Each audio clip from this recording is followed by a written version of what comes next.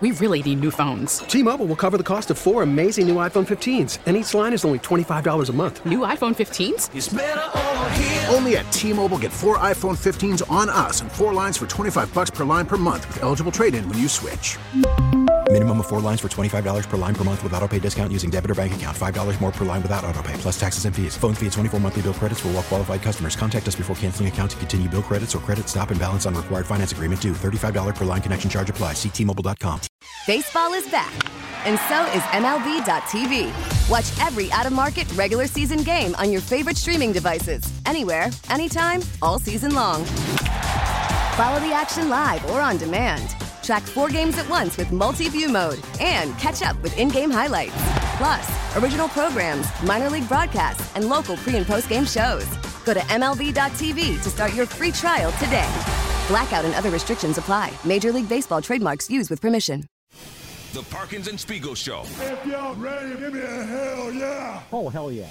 Hey, guys, you want to figure out what Colin knows versus what Colin thinks? That could be fun, right? Am I the only one who thinks it could be fun? Sources confirm that's not fun. No, I just...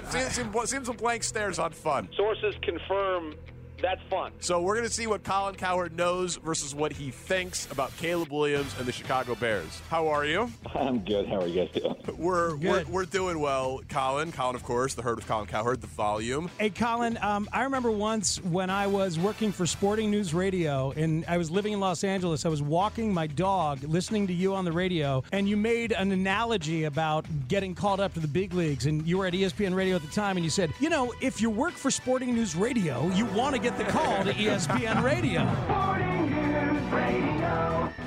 And I wanted to punch you in the mouth through the radio at the time, sir. I don't like your face. It makes me want to do things to it. Now you're in Chicago, and you've done well. By the way, I'm not trying to be glib. The Sporting News Radio still exists. It has been in decay. I believe it's something. It became Yahoo Sports Radio and then SB Nation Radio. So the answer is no. It might, in some form or fashion. Sounds like the answer is no. Colin, thank you for the time today. Thank you, sir. All right, guys. Take care. Have a good weekend. That's Colin Cowherd of The Volume and Fox Sports 1. Not bad. You're nailing it. Thanks, Randy. Yeah. It means a lot. I don't know what it is about your face, but I want to deliver one of these right in your suck hole. Is there anything I can do to work on that? No, not really. It's your face. And again, you're doing great, man. This is the Kelly and Wine. We're all having a great time. Everybody's having fun. You pulled it off, all right? But if you don't change your face, I'm going to change it for you. Okay. All I can do is take that in and consider it, and I'll just try to do my best version of whatever I think that would be. I don't even hear what you're saying right now because your face is driving me nuts. Thanks again, man. 1, 2, 3, and here we go, Jim. Here we go. Here we go, Jim. Here we go, Tony. The Parkins and Spiegel Show. Afternoons from 2 to 6 on 670 The Score in Odyssey Station. People were big mad about Colin Cowherd. It resonated. It did. Yeah, it resonated a lot. That's okay. Yeah, man. Well, it turns out, as you had correctly deduced, sir. Yeah. There's a lot of smoke there. There's a lot of info there. The delivery mechanism could be questioned. Yeah. Got a little sloppy. It got a little sloppy, but clearly there was something there, and that something that's there continues to resonate around the sports world. Oh, no, I mean, we had about 12 hours of nothingness in the Bears' Caleb Williams connecting the dots and reading of the tea leaves until Saturday when Cliff Kingsbury became the coach of the Commanders after coaching Caleb Williams. And, I don't know that I agree that there was nothingness. I thought once we spoke to Colin on Friday and had that conversation, it became clear to me, and I think to most of our listeners, that he is connected and he knows some stuff, and that somebody in that camp, as he said 8 or 9 weeks ago, expressed their doubts, and who knows who exactly it is and how strong those doubts are. Yeah, you're 100% right. I guess I meant between then and when Kingsbury got hired, there was no new information. We went almost a full day. And this is going to be bumpy. There were people that were reaching out to me and be like, are you going to be able to survive until April? Like I just shared the Instagram post from Caleb Williams congratulating Cliff Kingsbury. My dog, congrats. And people are like, Parkins, you're fanning the flames, you rumor mongerer. I'm like, guys, This is just a piece of information that I'm sharing. That's it. Like I'm not saying anything about it other than Caleb Williams acknowledged the hiring of Cliff Kingsbury and congratulated him. Would you like to hear what fanning the flames really sounds like? Sure. Yeah. Yeah, sure. Lincoln Riley got an old school bellows, you know, and he got down on one knee. Yeah. And he's like, oh, is there a spark there? Let me, the former coach of Caleb Williams at USC and Oklahoma and former employer of Cliff Kingsbury, let me go on Good Morning Football and let me fan those flames like a professional would. You know, the news came out yesterday that Cliff Kingsbury, your assistant this year at USC, is now taking the commander's job, and there's already been links to Caleb Williams, your player, the Heisman Trophy winner, coming into the NFL and the potential that two of them could be together. What was the relationship between you and Cliff, and what was the relationship also between Cliff and Caleb this season for Commanders fans who might be interested to hear the dynamic there? All right, this one is for sure, right? Yes, you took the job. I think so. Okay, all right, making sure. If they got together, I think they would do a great job together. But certainly, I think we all know there's a lot that's going to transpire between now and then. In a perfect world, he had said, right? So that must have been somewhere else in there. He said, in a perfect world, it'd be great if they got together. That was the part that really fanned the flames to me. Listen, man. I think that a lot of teams that don't have a franchise quarterback would like Caleb Williams to be their franchise quarterback. And I think that DC, being his hometown, having a need at quarterback and the second pick in the draft and presumably needing to give up the least of any team to move up from 2 to 1, that's going to be a connection. And we now know from Colin that there was at least some concern about Chicago on Caleb Williams' side. And so, hey, you want to play at home? You want to play for a new owner? You want to play for a coach who's locked into a brand new contract, so there's going to be some continuity? How about, did you like playing with Cliff Kingsbury? We hired him too. Vegas only wanted to give him a 2-year deal, reportedly. We're giving him a 3-year deal. We're pulling out all the stops to make this place as attractive as possible in case you want to flex your player empowerment muscles and make this a little uncomfortable and come here. I still think Caleb Williams is going to be a Bear. I still think that the Bears have more power in this than him. But he has more power than C.J. Stroud did or Bryce Young did or most number 1 overall picks did. So as of now, I still think this is going to be fine. But is there a little bit of a Kevin Bacon at the end of Animal House, remain calm aspect amidst all of the chaos to all of this for me? Yeah, man, because they're circling. The vultures are circling.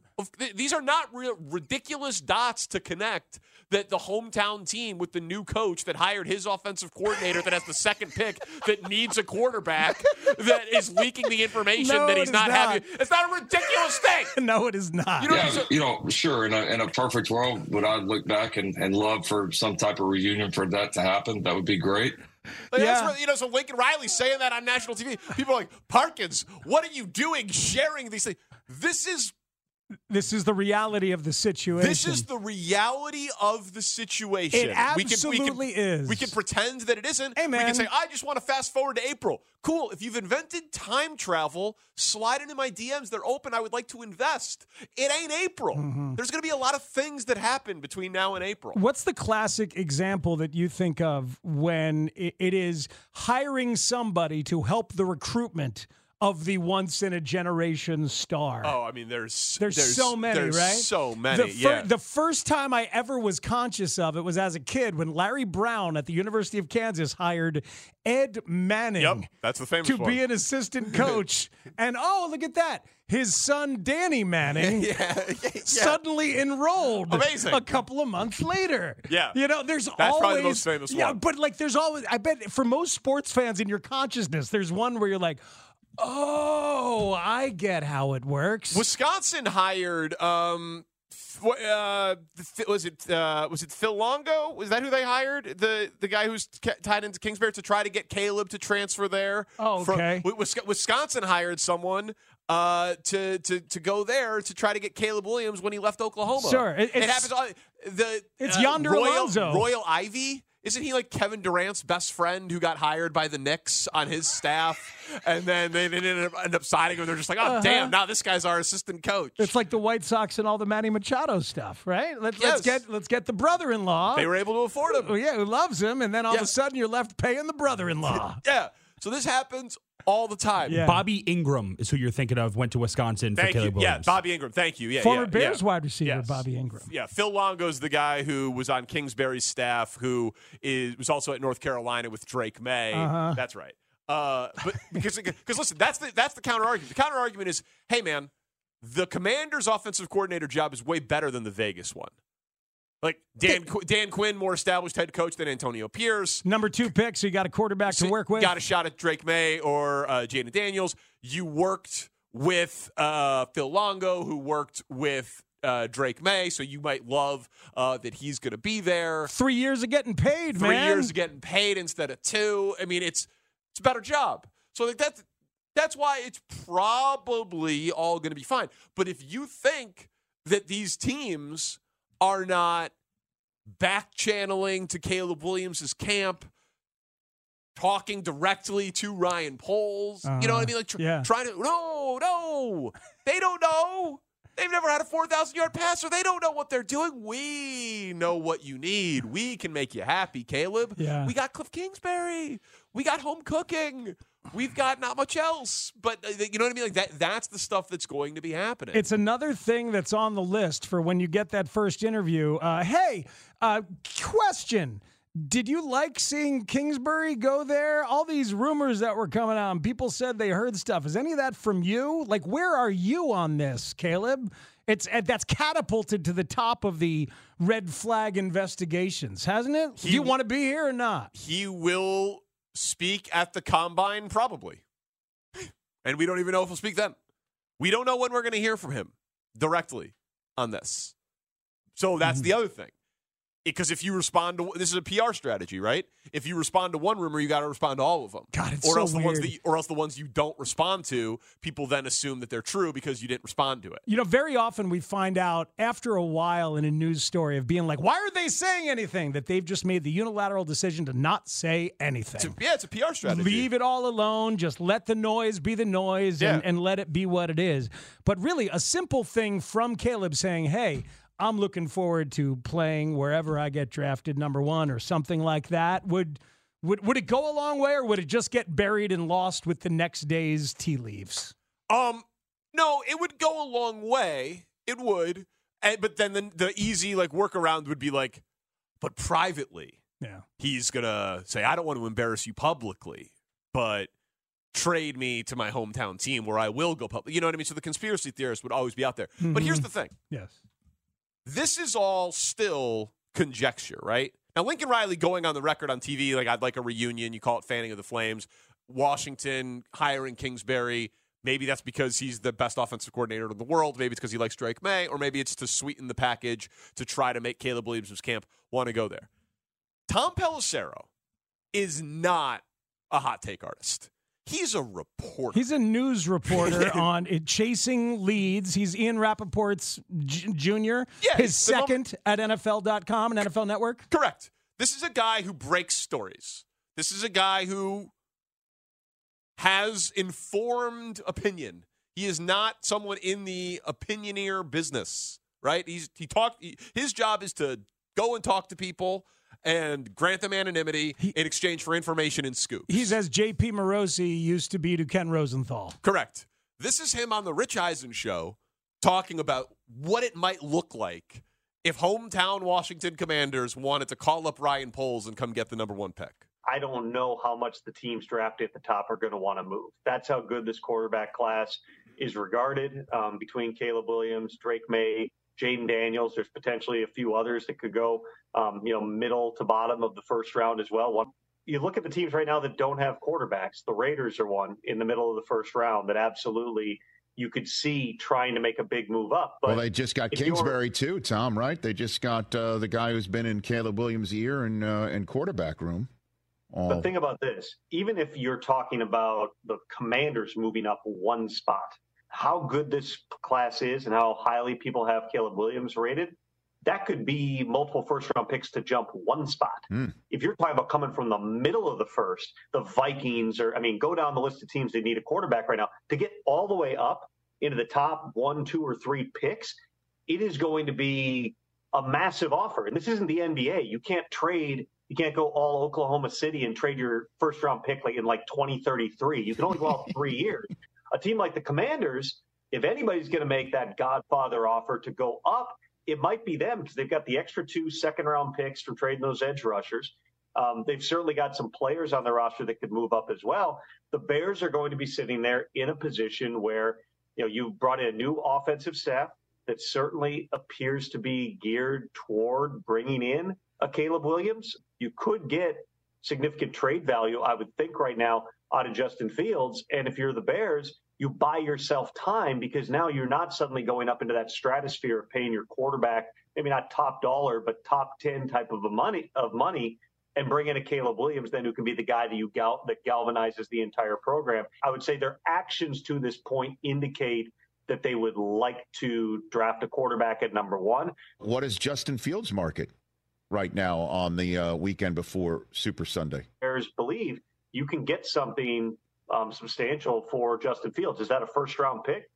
Potentially. It all depends on what the vision is, what team makes sense for him, and where exactly the Bears want to go. Multiple first-round picks to move up from 2 to 1. That would blow up every trade value chart in the history of trade value charts. What did Bill Barnwell say the other day? Bill Barnwell said the second pick, the 40th pick, and the 163rd pick. So 2 additional picks in this draft, 40 in the second round, and whatever 163 is. But no future is. one, no multiple future ones, no future ones and players. Like that's very different than what Tom Pelissero just shared. If Washington said, you can have our 2025 first and our 2026 first, oh my God, and the second pick in the draft, Ryan Poles would probably take it. He'd take it. But if Caleb Williams is worth that, it should make you question whether you should trade him for anything. So this idea of a Godfather offer, and now I know this is a little bit of a Poles position topic, but this is the stuff that's out there from... It's a little bit of a Poles position offseason. Let's be honest. Yes, and this is a reporter.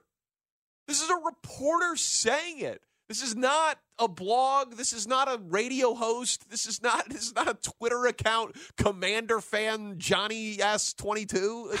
Johnny S plays a lot of instruments. That was for you. That was for you. But you know what I mean? This is Well, is this Tom Pelissero being it could cost multiple firsts to move up from 2 to 1? Wait a minute, what? Is this a news guy being interviewed and heading towards take territory? I don't know. As opposed to a take artist heading towards news territory?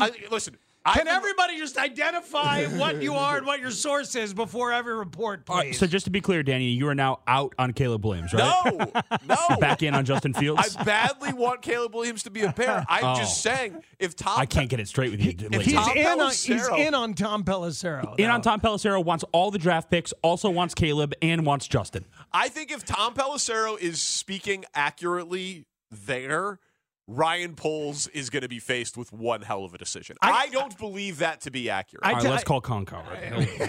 He'll know. I'm going to call Colin. He'll know. You know what I kind of want to do? I kind of want to just trade everybody and just acquire all the draft picks and throw the draft picks out there. Just put Jalen out there. I mean, seriously, how many draft picks can I get for 1? Then I go to 2, and then I trade that again, and then I also trade Justin, and all of a sudden I'm sitting so pretty. Let's rebuild everything all over again. For all the teams. Start the clock over every year. Yeah. Just trade everyone, keep them for a year. Are there any former Kansas City Royals that can play football? Are any of those available? We like those in this town. All of them. And they're going to get ready to kick your ass at 7-10. They're getting expensive, too, those Royals. They are expensive.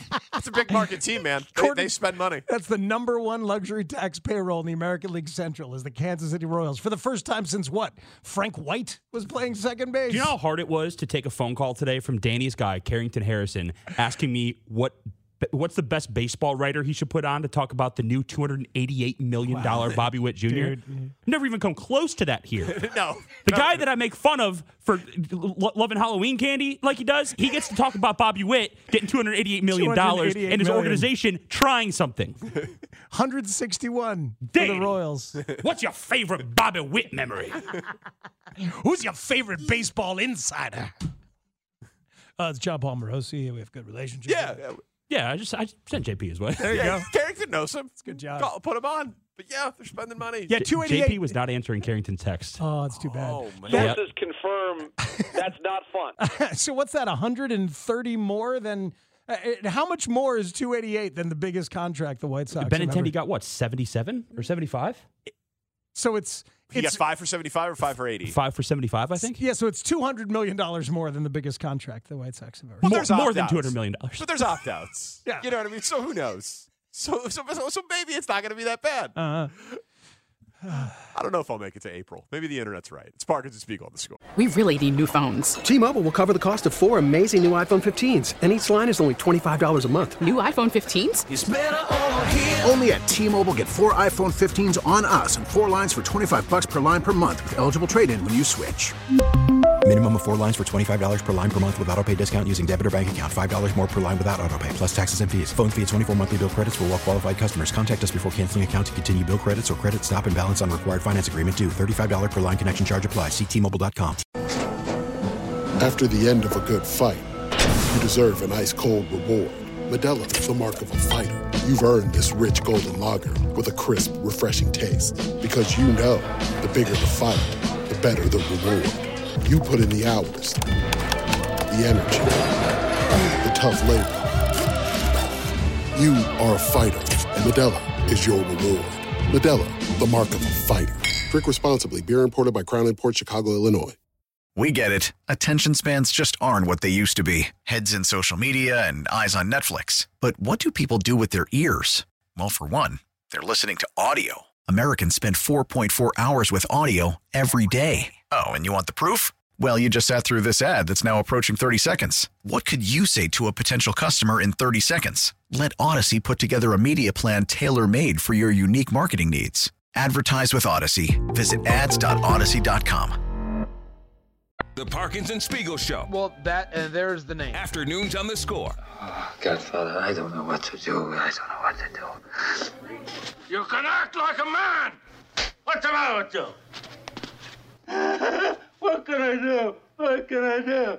You spend time with your family? Sure I do. Good.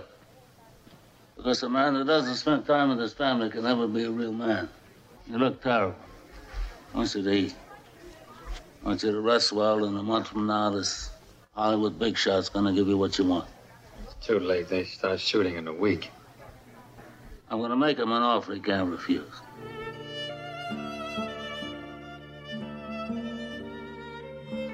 That is what a Godfather offer is.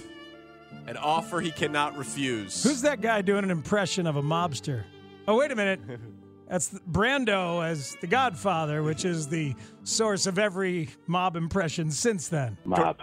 Correct. Okay. M-O-B. M-O-B? That's like some mob stuff. Yeah, it is. And a good movie. I'm going to go out and say it. That's a fun movie. It's a good movie. Daniel Norris loves that movie. Shane doesn't. Have we now shared Tanny's brilliance? You know he's great with audio. I had no idea the video skills were elevated to the level that they are. His video featuring Shane's Goodfellas take and our incredulous reactions is a delight. Yeah, it's all over the social media right now. You can find it. You should check it out. It's excellent. But that's what that was. That's what Tom Pelissero was saying there. The Godfather offer, the blow you away, over the top, blow up the mechanism offer to move up from 2 to 1 to go get Caleb Williams from Ryan Poles. And if he did take that, if he decided to take that offer and go down to 2, I think they're still going to draft a quarterback and use a quarterback. I don't like Lawrence has been talking about it. Other people have been talking about the idea, that means that Justin Fields is back in play. I think they are ready to move on and reset the quarterback clock, and they have seen 38 starts. And frankly, if I were the GM, that's what I would do too. Whether it's Drake May that you've decided on or Jaden Daniels, or you want to trade down further and get kooky with Bo Nix or J.J. McCarthy. I don't know what you want to do. I don't think that's possible. Well, I don't think you're going to trade Fields and trade all the way down and not take a premium quarterback talent. Like if you say that you think that Drake May is close to Caleb Williams, but that Drake May plus 3 first-round picks from Washington is definitely on the Drake May side of the ledger. I maybe could see that. I don't think so, but I could maybe. I could see that Drake May plus a couple of first-round picks being equal to the opportunity for Caleb Williams and the reload. I just think they're ready to reset the clock and move on after 38 starts. I think so. I think so too. It's the idea of it is fascinating and hypotheticals and all of that stuff. Most likely outcome is still the Bears just standing pat and taking the guy who is he is good enough that we have to at least consider the possibility that Washington would make that kind of trade that Tom Pelissero floats. That's how good he is. You know what I mean? People are like, oh, Danny, he's clearly just speculating there. Okay, but Rich Eisen didn't laugh him off the phone. Even if you believe that he's just speculating, he didn't laugh him off the phone because of how good everybody thinks this kid is as a prospect, which is why it's really damn exciting that he's going to be a Bear. Like, that's what I don't want to get lost in the shuffle of all of this. Really exciting. We did an Ask Us Anything on First and Pod last night, and someone asked us, who's the Chicago team and the Pittsburgh team most that's going to win a championship next? And Pony's like, I guess I could see the Penguins winning still with Sidney Crosby. Get in. Anyone can win in hockey. And I was like, I think it's the Cubs. They're the best-run organization. They outspend everyone in their division. They'll be in the playoffs for the next 5 years. Maybe you get lucky. And Pony was like, that's a dumb answer. He's like, it should be the Bears. If they're going to get a guy who could be a top 5 quarterback in the NFL and have him for the next decade, and you're injecting him into a 7-win team, it's like, the answer is the Bears. And that'd be nice. Hell yeah, it'd be nice. Hell yeah. And so maybe I'm too caught up in the pre-draft part of this, but that is the reality here. If you're getting a guy that is this good and the experts are right, that changes everything. That is the end game, the hopeful end game. Texters getting in with people that were hired to try and recruit the star. Oh, yeah. Michigan, when they were trying to get the Fab Five together, hiring Perry Watson as an assistant to get Jalen Rose. Michael Porter Jr.'s father getting hired at Missouri. That was a famous one. Right? Yep. Milt Wagner hired by Patino at Memphis so they could get DeJuan Wagner, whose son now is playing for Calipari at Kentucky. Which is Calipari's probably hired 10 family members for different recruits. Oh, and that was Calipari at Memphis, not Patino. Excuse me. And then Bobby Ingram, who was hired at Wisconsin to try and woo Caleb Williams, in part because his son was a receiver for Caleb Williams in high school. Bobby Ingram, former Bears wide receiver, now the wide receivers coach for the Washington Commanders. Oh, good. So good. Yeah. So there's that. So Caleb knows Bobby Ingram very well from high school and, of course, Cliff Kingsbury. That's good. Seems like they're doing something over there, huh? Yeah. They're building a little thing. They're building a Caleb wooing machine. Are they conspiring a little bit, you think? You think they've talked to Caleb? Sounds like they might have a plan. It's like when Odyssey hired Tanny's dad as CEO to get him to stay. You it knew. was so weird. That's like all of a sudden that SAP offer, the senior audio producer offer, looked a lot better. I had no idea Tanny's dad even did radio. And they just hired him. And They didn't even disguise it. He didn't. See, now I'm going to get a phone call tonight. What were you guys saying about me? Like for my dad. Come on, well, he'd take the stock, dude. He came in here and he'd take the stock.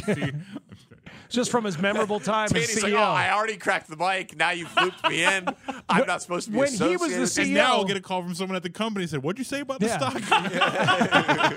It was all Tanny. When he was CEO, that's when we went down from 3 floors to 2, right? Is that when that happened? Made that internal staircase where there was already a staircase there. I remember. I could go for hours. But it looks shiny, man. Yeah, let's go play checkers up there next break. We did talk White Sox in segment 1, just a little bit. So my dad maybe is running the station and the company. There we go. Sherman Dilla Thomas on what will happen, what he thinks should happen, the idea of the 78 project, moving Sox Park away from Sox Park in Bridgeport. We're going to talk to him about some of the ramifications for neighborhoods and the cities if this game of, I don't know, musical chairs moves around with all of these stadiums. He's going to weigh in on what's going to be, honestly, a huge decade for the Chicago landscape when it regards to stadiums. Next on The Score. The Parkinson Spiegel Show. This is Joe Pantoliano, Joey Pads, and I am here at the request of MOB. Keep up the good work. Parkins and Spiegel Show. Afternoons on The Score. Obviously, Zach Levine's news popped up today that he's going to miss the rest of the year. How do you support somebody like Zach as Kobe puts in those two? I know it's fresh news.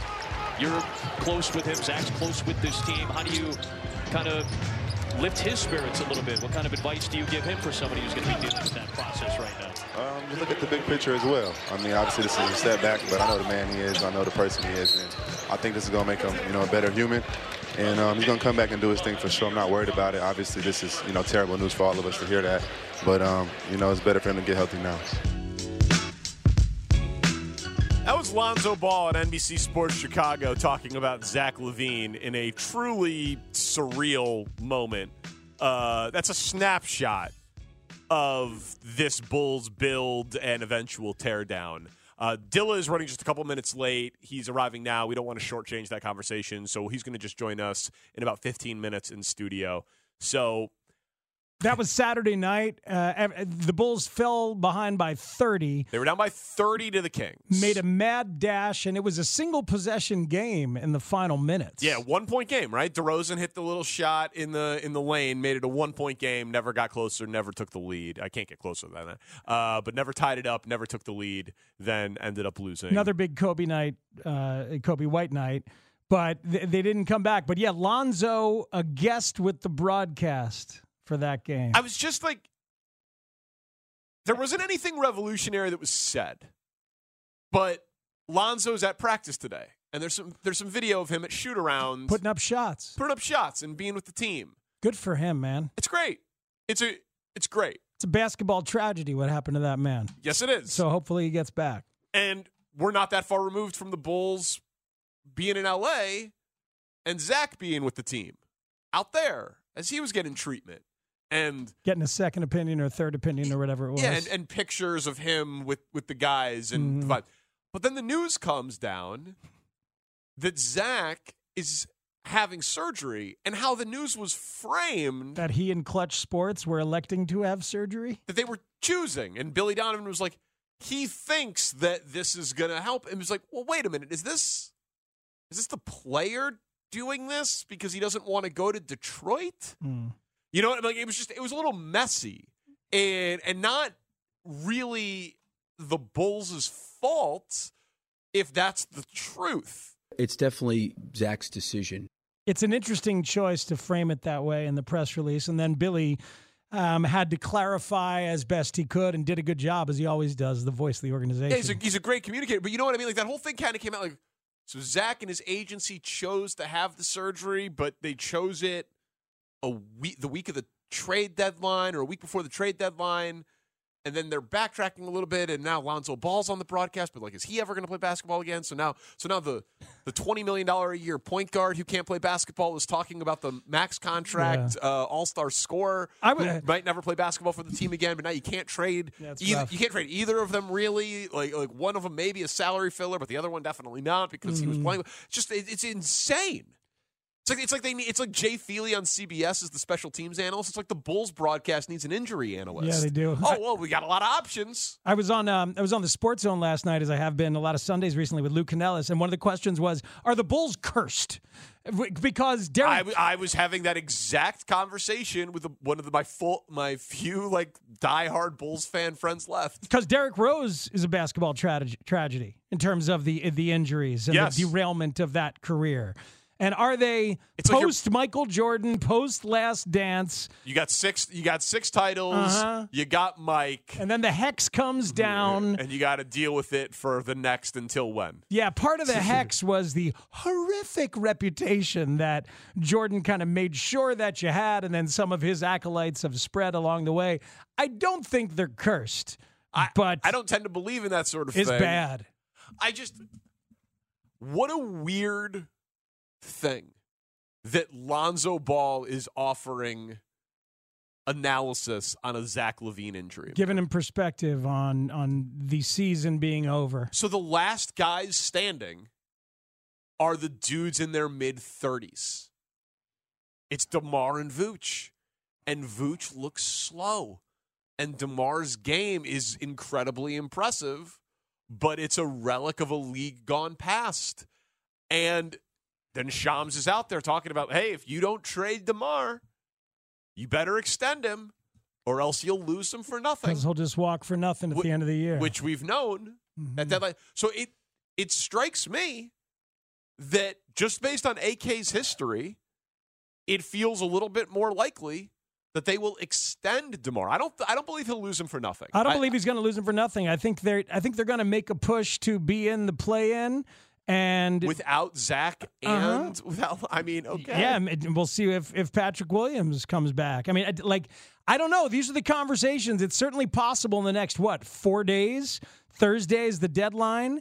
They'll have these conversations about pivoting. And, look, you could still trade Zach, but you'd have to add a whole bunch of assets along with it, which apparently they were going to have to do anyway.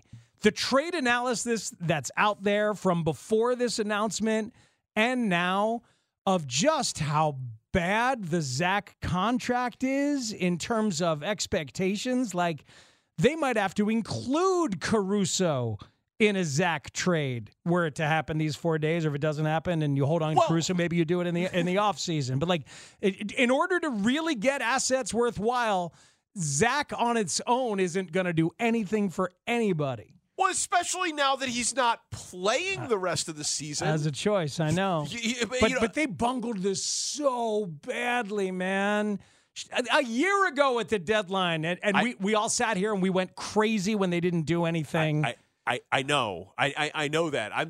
Listen, I would have traded Vooch before extending him. You know what I mean? I know that I was pro signing Zach to the deal. I still think every team in the NBA would have done it given the Bulls situation, but obviously that's aged horribly. Yeah, I'm not bringing that up to relitigate that or go at you about that. It's fine. It was an asset, and they decided they couldn't do nothing with it. But how they didn't come to the proper conclusion by last year or in the offseason is just flat out criminal for a front office. Yeah, I just don't know what they're going to do. So the deadline's Thursday.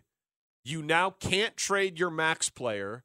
You, in theory, could trade Lonzo, but just as pure salary to another team, but probably going to keep that and hope that you get the medical exception in the offseason so that you get some salary cap relief yourself. So maybe obviously you could get something for Caruso. Contenders would be lining up for him. He's a perfect piece. Did you hear what Woj said about Caruso on a podcast today with Bobby Marks? He said that the Bulls are looking for an OG Anunoby type deal.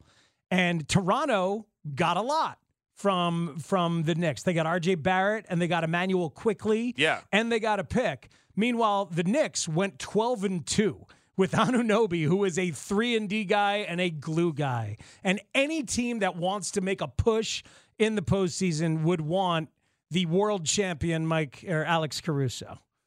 I'll never not do it. I'll never not put the White Sox. Yeah, it's not Mike Caruso. It's definitely more. Caruso. It's more of an Alex Caruso. Yeah, I'll call him Keith Folk. Yeah, next time. No, please don't. Okay. If they have that offer out there, they obviously should do it with Caruso. Yes, dude, it sucks. Wait a minute. I know. No, it doesn't. This is done. It's over. It's finished. It's kaput. It's been finished. I know. So there's no. It just still reason. Sucks. But he's like, he's exactly what you want your culture to be. You want your team to be. Great. He's only making $9.8 million next year. Yeah. Every team in the NBA would want that guy. Yeah. Every single team. So you know what you're supposed to do? Sell high. Don't wait for him to get hurt. Mm. The guy gets hurt all the time. Mm. Keep him past Thursday. Then have him get hurt in, April, and then you can't trade him in the offseason, You know what I mean? Like it's just you know LeBron would want him back. Everybody would want him. Apparently, the Golden State Warriors want him. How about DeMar and Caruso to the Lakers, and they win a title, and you get D'Angelo Russell and their future picks and whatever crap you can get. I don't think D'Angelo Russell does much for this team, especially with how Kobe White's been playing. I would hope. Like that was the thing. They were going to trade Zach to Detroit, and then take him to Detroit. Honestly, I was like, oh, Clutch Sports will get him to L.A. with LeBron. Oh, well, he's a West Coast guy. Maybe he wants to go to Sacramento or Golden State. No. How about the 5-win Detroit Pistons? You ever see Kentucky Fried Movie? It's the airplane guys. It's Zucker, and Abrams before. That's a fun movie. Thank you, Daniel. And it was Kentucky Fried Theater in Milwaukee first, and then they made Kentucky Fried Movie, and then came Airplane and Airplane 2 and everything thereafter. But there's in that movie a fate worse than death is to go to Detroit. Ooh. Yeah. Well, take him to Detroit. Get the Chicago Bulls cool again. They need something. I know you would pivot now and you would get whatever you can for any of those people. What is your alternative? Standing pat, getting older, preaching continuity, and getting a worse draft pick. And choosing mediocrity, which has been the stated kind of plan to try and be decent from the get-go. Try and be decent and see if that could somehow turn into great. Right, but I'm not saying it's a great plan. No, I know, but it'd be one thing. Honestly, it'd be one thing if DeMar got hurt and Vooch was disgruntled and you were mediocre around Zach and Kobe and Patrick and Caruso. Well, because then, okay, your old guys are the problem. They're supposed to be the problem. On this team, your young guys are the problem. Your young, expensive, in their prime, athletic guys are the problem. That's not how it's supposed to go. Take me back to your Bulls curse thread, because I didn't give it a lot of validity last night, but now texters are saying Jay Williams and the motorcycle accident. Yeah. Like there's a lot of things. Yeah, listen, I don't think the Bulls can be cursed in the post because they got 1.8% chance to get Derrick Rose. And that team was unbelievably fun, and the United Center was rocking, and they won playoff series, and that series against the Celtics, and the game winner against the Cavs. You know what I mean? Like, I don't believe that anything around Derrick Rose can ultimately be a curse because he should have never been a Bull in the first place, but it was unbelievable and some of the most fun I've ever had watching sports. That's fair. You know what I mean? But this build, it's like the house that's the money pit, that's the problem that everybody stop sinking money into the house. What are you doing? Stop sinking money into the house. But if I fix the roof. If I just fix the roof, it's insane. What is there that's redeeming about this Bulls group? Well, what's redeeming? Injury creates opportunity. Kobe White is redeeming. Right. No. Yes. And Io will get a chance to play more. You know, if they do pivot and do a Caruso and DeMar deal of some kind here in the next few days, you're going to see a lot of Julian Phillips. You'll see a lot of Dalen Terry when he comes back healthy. I know, and Torrey Craig, and you know you'll see guys getting a chance, and then you'll see what you have as you get a little worse. Just put Lonzo Ball on the broadcast at this point. Put him next to Stacey King. That would at least make this interesting. Seriously, that guy's got to have stories to tell. Just have him out there. So when you got your own second opinion the third time, seriously. When you're eighth doctor, well, seriously, ask him about Caleb Williams and controlling sports stats. I'm very interested in what Lonzo Ball has to say. He's a brilliant basketball mind. I just realized I want to talk to Lonzo Ball. Yes. About LeVar. I was like, they're doing what? This is fascinating. More of this, less of what they have going on. All right, very much looking forward to that. I wasn't here the last time Dylan was on the show. And then he was on with Dan and Lawrence, and it was amazing. And we had that great conversation about what would happen if these ballparks, if the White Sox move, and then, of course, the Bears and the ramifications of it. So we're going to bring in an expert, Sherman Dilla Thomas, next on The Score. Parkins and Spiegel Show Flashback. Sherman Dilla Thomas is _Dilla on Twitter. Describes himself as a husband, father, Chicago historian. I still think you're burying the lead about probably the most important African-American and Jewish connection in the history of Chicago. Come on now. What's that? That would be Harold Pierce and a guy named Gene Rosen. Oh, that's a pretty good one. You live here in Chicago? I do. Oh, it's very simple. Pick your friends up this weekend. Uh-huh. Take them to Harold's Chicken. Okay. On the south side. I know where that is. Gene Rosen has grandkids that's still around, so they're going to particularly love this. But Mr. Rosen had a poultry farm, and he sold chicken, and Mr. Pierce was going through a divorce with his wife, Hilda. And so he was closing H&H Chicken and was going to open Harold's Chicken, but he wanted to play with the recipe. So Gene Rosen gave him a couple wings, some thighs to play with the recipe, and now we got Harold's Chicken. That's probably my third favorite Black and Jewish connection. My second one. I actually had the Harold's Chicken. It was actually busting. Okay, good. The Parkins and Spiegel Show. Afternoons on The Score. Daz Newsome. Yeah. I mean, anyone you can introduce to Harold's, it's a win. He was pleased. Well, we are pleased to have back in studio Sherman Dilla Thomas, as you just heard there. Check it out, ChicagoMahogany.com. Follow him on all of your socials. My first time talking to you in person. Dilla, thank you so much for coming in. We're really honored to be here. Second time talking to you and having you in studio. He did get to 2-1 on the Black-Jewish combination Chicago history on the depth chart. We don't have to repeat it. People can go back and listen. That's a good top three, though. Yeah, it was. How deep can you go? I could probably go about a good eight or 9. Solid. You know, another great one is the Jewish homies at Chess Records and Muddy Waters, right? Like, how can you not appreciate there you that go. one? Mm-hmm. And Chess, you can still go and see the Chess Space down there on Michigan Avenue. Yes, you can. Take them on my tours. Shameless plug. There you go. Hey, no, that's the whole thing. We could do all the plugs for the tours at ChicagoMahogany.com. But we were having a conversation last week because this White Sox Stadium story is happening faster than I think a lot of us expected it to. Rob Manfred just came out, the commissioner of baseball, and he was like, "Oh yeah, we like this idea, and this is how the financing would work." And so we were like, "Oh damn, this is probably gonna we should probably be talking about this as a when, not if situation." And so we were talking about what the ramifications for that would be for the South Side team to move from 35th and Shields to the 78. What do you think about it? I think it's another example of the South Side of Chicago in its totality catching the short end of the stick. And while I appreciate them, at least the Sox not going to Nashville, right? So at least that's a step better. But Bridgeport means so much to the White Sox, and the White Sox means so much to Bridgeport. And the fact that that team would have probably folded way earlier. You know, there's always the running joke that they got the best food in the league, but nobody in the stands to eat it, right? The people that are still in the stands are the folks from Bridgeport.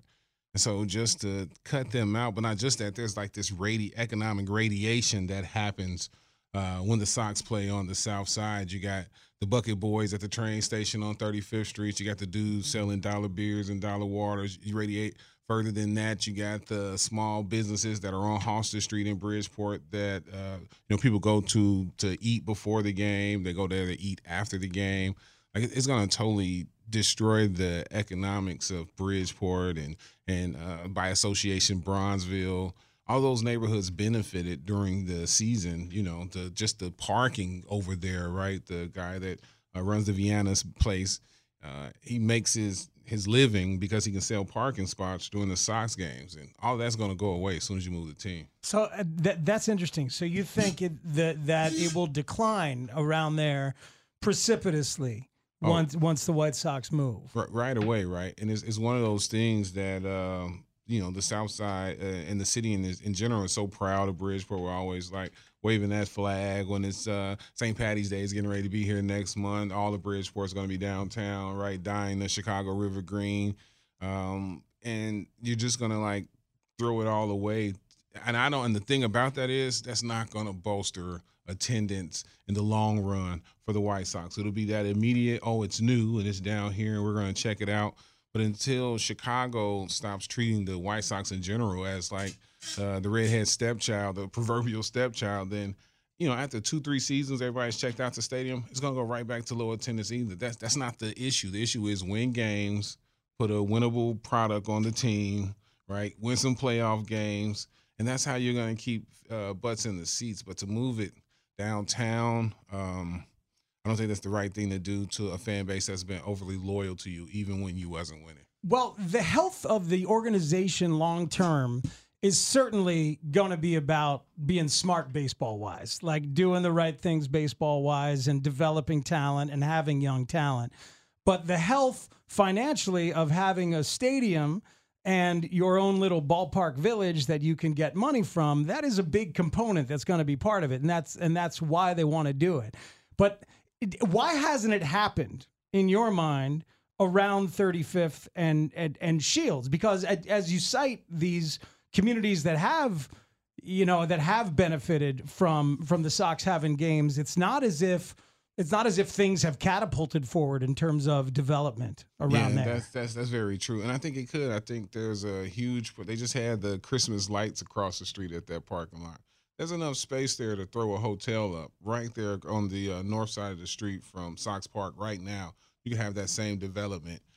It's the black eye that the South Side has, right? And a part of that has to do with the folks who are in charge with the city of Chicago. I'm the hugest Chicago fan. I do business with the city, right? So I'm not, speaking out of turn when I say that even the people that are in charge of tourism, they don't beat the South Side drum, right? When you come to Chicago, they tell you to go to Navy Pier, tell you go check out the Bean, go check out Buckingham Fountain, right? And then check out Wrigley Field, and then that's it. The story ends. I think there are a number of ways that they can make some great financial decisions. One of which is to have more concerts at Sox Park, right? It's just a summer series of amazing concerts. First of all, the proximity from the train station makes going to concerts all year long, or particularly during the baseball season, or right out of it, or right in the beginning of it, right? There's so many other things that they can do with that ballpark to generate revenue.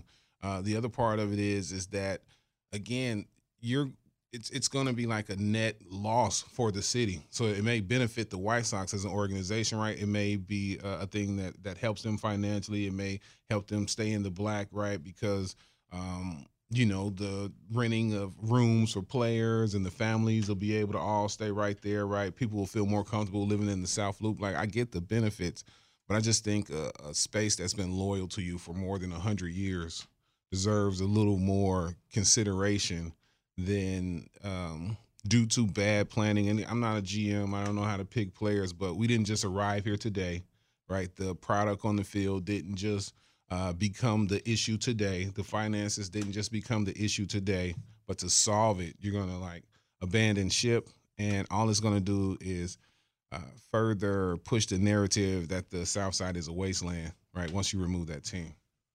What do you think, if you agree with the premise that it's inevitable, it's a when, not if, what is a best case scenario for that location, for that neighborhood?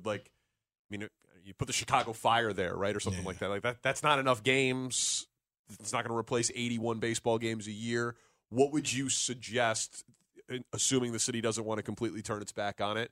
What would you suggest be done to try to do your best for Bridgeport and the surrounding neighborhood if they do lose the White Sox? I think if they lose the White Sox, you kind of put them in a situation where you're going to have to maybe even jettison baseball and see how you can turn that neighborhood into another kind of economic hub. Do you make it all the surrounding areas? Are you now focused on this is where we're going to start putting our data centers, right? Chicago has an amazing tech boom happening right here. More tech companies are moving their headquarters to Chicago than any other place across the country. We're always talking about the amount of residents that Illinois is losing, but that's mostly retirees who don't want to pay state income tax on their pensions, which I totally understand. But the people that are coming to Illinois are coming to Chicago. They're tech professionals with great jobs. They're all able to pay $3,000 a month in amazing high rises down here and on the north side. So I think that would probably be the way to save that neighborhood is to, right, all right, we got to get rid of this ballpark and throw an Amazon hub right here, And I think that would help sustain that neighborhood because everything feeds off of Bridgeport when that's happening, right? You got the Vienna sausage that's right there in back of the yards. That's piping in food during the games and during the stadiums. It's so much by proximity that happens, and that it's not just Bridgeport. It's back of the yards. It's McKinley Park. It's Bronzeville.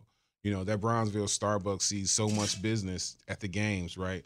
And just even expanding it out further than that. So it's going to really stink, and you're going to have to think long and hard about what you put there. Well, that'll be up to the city, and the city could ask the White Sox for input on that, could ask the White Sox to invest in that. And I think back to when the United Center happened and they tore down Chicago Stadium, and the Bulls and the Blackhawks, I think, got together and built like the James Jordan community center there. And so maybe there'd be a community center of some kind with White Sox investment. But I hear you. I find the conversation fascinating. I live in the South Loop, and there is not this sense of continuity on the South Side from the South Loop towards Chinatown, towards Bridgeport, and with Bronzeville. Like, it hasn't happened. And are you thinking that it hasn't happened because the White Sox haven't made it happen, or has it not happened because the South Side is just kind of stratified and people stay in neighborhoods a little bit more than they do on the North Side? I think it's that, right? You certainly stay in your camp on the South Side, and that's because it's by design that happened, right? And we don't got to go through the whole history of that, right? But there is a long, storied history of kind of forcing people via disinvestment to stay in these particular neighborhoods. Absolutely. After the Great Migration, they put people there. They put people there, right? And then not only that, but, you got harassed when you left there. And so now that mindset permeates. The other part of it is, right, just think about when the Cubs won, the city shut down. It was, but when the White Sox won, they get a ticker tape. So some of that is just even like in the way we talk about, if you watch tourism commercials about the city of Chicago, it's even before 2016, right? The Cubs were just like these happy losers. Get them next season, right? And even the boom that the Sox had through the 90s, which was almost the entirety of the decade, right? It was never really pushed by the city as a part of the city winning. Not like when the Bears win, or not like when the Bulls win, or even when the Blackhawks won. It's the city. But when the Sox win, it's Bridgeport. It's so we've kind of set that mindset that the Sox only belong to these neighborhoods around the park more so than it belonged to the city. So let me ask you this, though. If there is a thriving, happening stadium at Roosevelt and Clark, right? Let's say they build that there on the 78 and it's killing it. It's like PNC in Pittsburgh, or it's like, Coors in Denver, or at one of these places that is closer to downtown, but it still is of the South Side. Like, is it possible that a thriving and busier part of that South Side could, because that's thriving, could that benefit the entire South Side? If they choose to, right? So if an example that I like to use is both Mariano's and Whole Foods. When they anchor themselves in a neighborhood, then the store manager got to be from that neighborhood, right? And that's a part of their mission in the city of Chicago. Dominick's was very good at that when they were here. Like when you went to the Dominick's in Humboldt Park, there was a Puerto Rican dude's picture right there as the store manager. And so I'm saying that to say, if you are going to move it and then you're starting to build out this infrastructure, these hotels and all these things, then maybe you start right now reaching out to the schools and organizations that are in Bridgeport in the back of the yards to start to train people up to fill the leadership roles. And then I think you do get that net benefit. But if you place them there, just as a satellite to downtown. Just as a satellite to downtown, then you'll get those same downtown candidates, and the neighborhood's going to still lose anyway. But if you go into it with that mindset, like, hey, we owe Bridgeport one. So we're going to – and I don't think that's nepotism, or I don't think that's favoritism or anything like that, but I think that that's just showing loyalty, that they say, hey, we're going to keep 25% of these jobs sitting ready and available for people who have the skill set and come from Bridgeport. We're going to give them a first crack at it.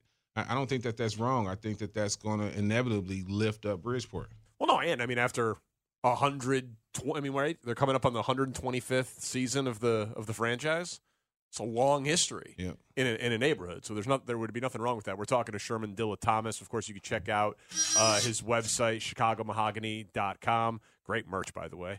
Everything dope about America comes from Chicago. You should get it all there. What do you think of the proposed location? Like, I know you would want it to stay where it is, but the logistics of you can't beat that, right? Like, it makes a lot of sense. You'll have people on the boat tours being able to check out the stadium. It'll almost be like they are in San Francisco. You're out there on the right day. You may even catch a home run, depending on how they position the field, right? I also think that it would have a benefit to a place like Pilsen.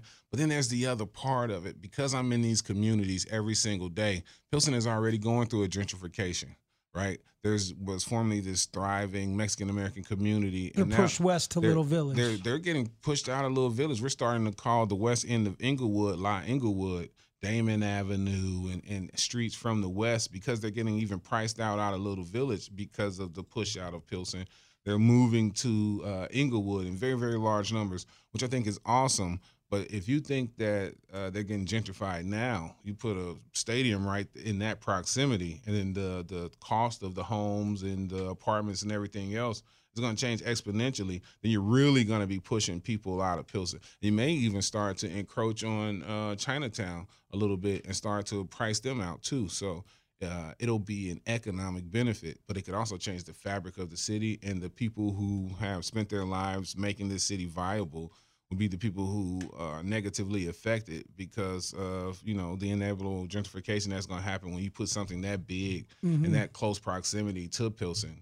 It's going to change Pilsen. I think it's incredibly valuable to have your voice on the station talking about this stuff, because you're a treasure in this town, man. As Danny was talking about with the tours and everything that you do, and just the following that you have and the way you stand up for all neighborhoods in Chicago, it's a remarkable thing. And so it's impactful for me to talk with you about it and hear some of this stuff, because I see the genius of this potential stadium plan.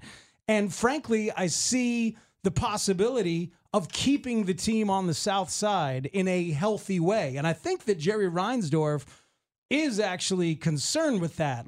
I want to know if you feel like he has historically, and the White Sox have historically, given a crap about the South Side and about being of the South Side, because they've done a lot of things with certain programs and things like that. I feel like this is genuinely his desire to try and set it up on the South Side long term, as you said, not Nashville or something like that.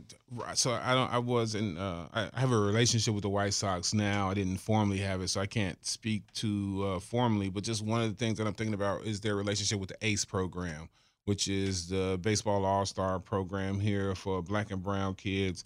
At this point, ACE easily has sent over 500 Black and brown dudes away to college on baseball scholarships, right? And the Sox fully fund that. They have the East-West game, the Double Duty Classic, right? The Ted Ratcliffe Double Duty Classic.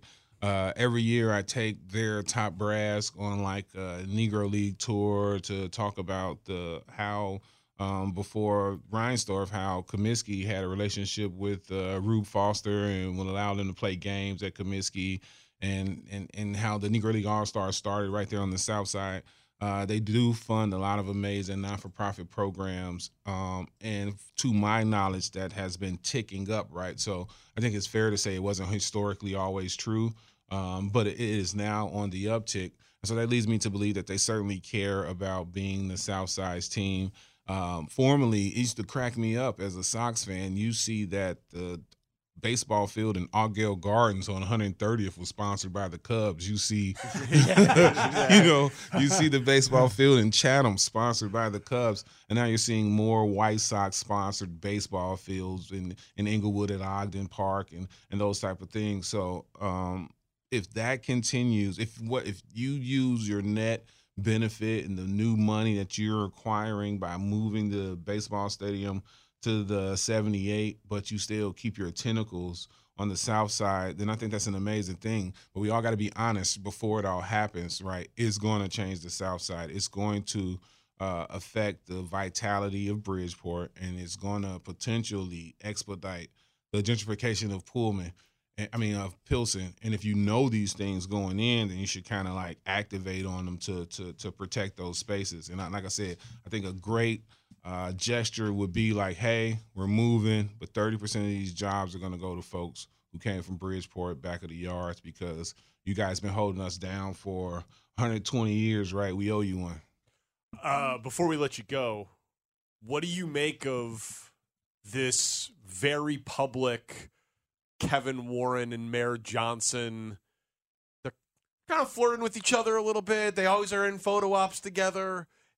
They bought this land out in Arlington Heights, but now they want to be in Chicago, or so they say. What do you think is the path forward for the Bears in the city, if there is one? Kevin Warren probably fell in love with this place in his previous job, right, as Big Ten commish, and then anchoring himself here.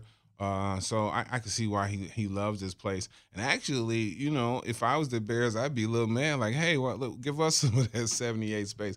The example I give people all the time is you get out your car on the corner of Roosevelt and Michigan at 11 a.m.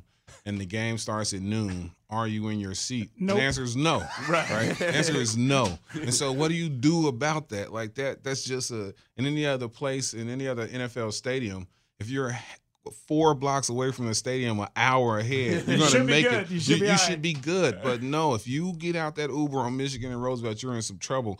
So I think we got to figure something out. I'm a historian. I hate changing anything. But I do think in this instance, we might have to back off of our don't build on Lakeshore Drive rule a little bit and let them throw up a parking lot in a hotel over there with that same kind of thing in mind. Like, you're going to make sure that kids from marginalized spaces have access to the job training in those places, and that where you are affecting preservation in one space, you drop some money in another space to help preserve other things. There's other things around Chicago that could use some preservation, not just Lakeshore Drive and park spaces. But I do see if Kevin Warren's smart, then yeah, you certainly, you know, befriend Mayor Brandon Johnson. And you do it in a genuine way, because I say it every day, man, a rising tide raises all ships. It shouldn't be you know, this or that. There's sometimes we can have an and, you know what I mean? There's sometimes we can meet in the middle and make it better for everybody. And Chicago would lose with them going out to Arlington Heights, no matter how you slice that pickle. It's you're a valuable voice to have on this stuff, man. Thanks for lending it to us for a little while. I'm super happy to be here. Thank you, Dilla. That is Sherman Dilla Thomas. Check it out, ChicagoMahogany.com. Go on a tour, buy a hoodie, buy some merch, support it, man. It's an incredible story of a guy who started doing some videos about history on TikTok, and now he's built it into this whole thing that reps the best of this city. So thank you again for coming in. It's Parkinson Spiegel on The Score. The Parkinson Spiegel Show. I was listening to those two gizmos giving you a hard time. And are we talking Parkinson Spiegel? You got my it. Guys. Yeah. Afternoons on The Score.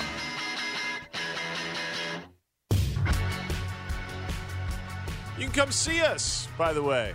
Couple of gizmos. Yeah, a couple of gizmos. With 5 other gizmos. It's going to be a crowded room. Let all these gizmos in.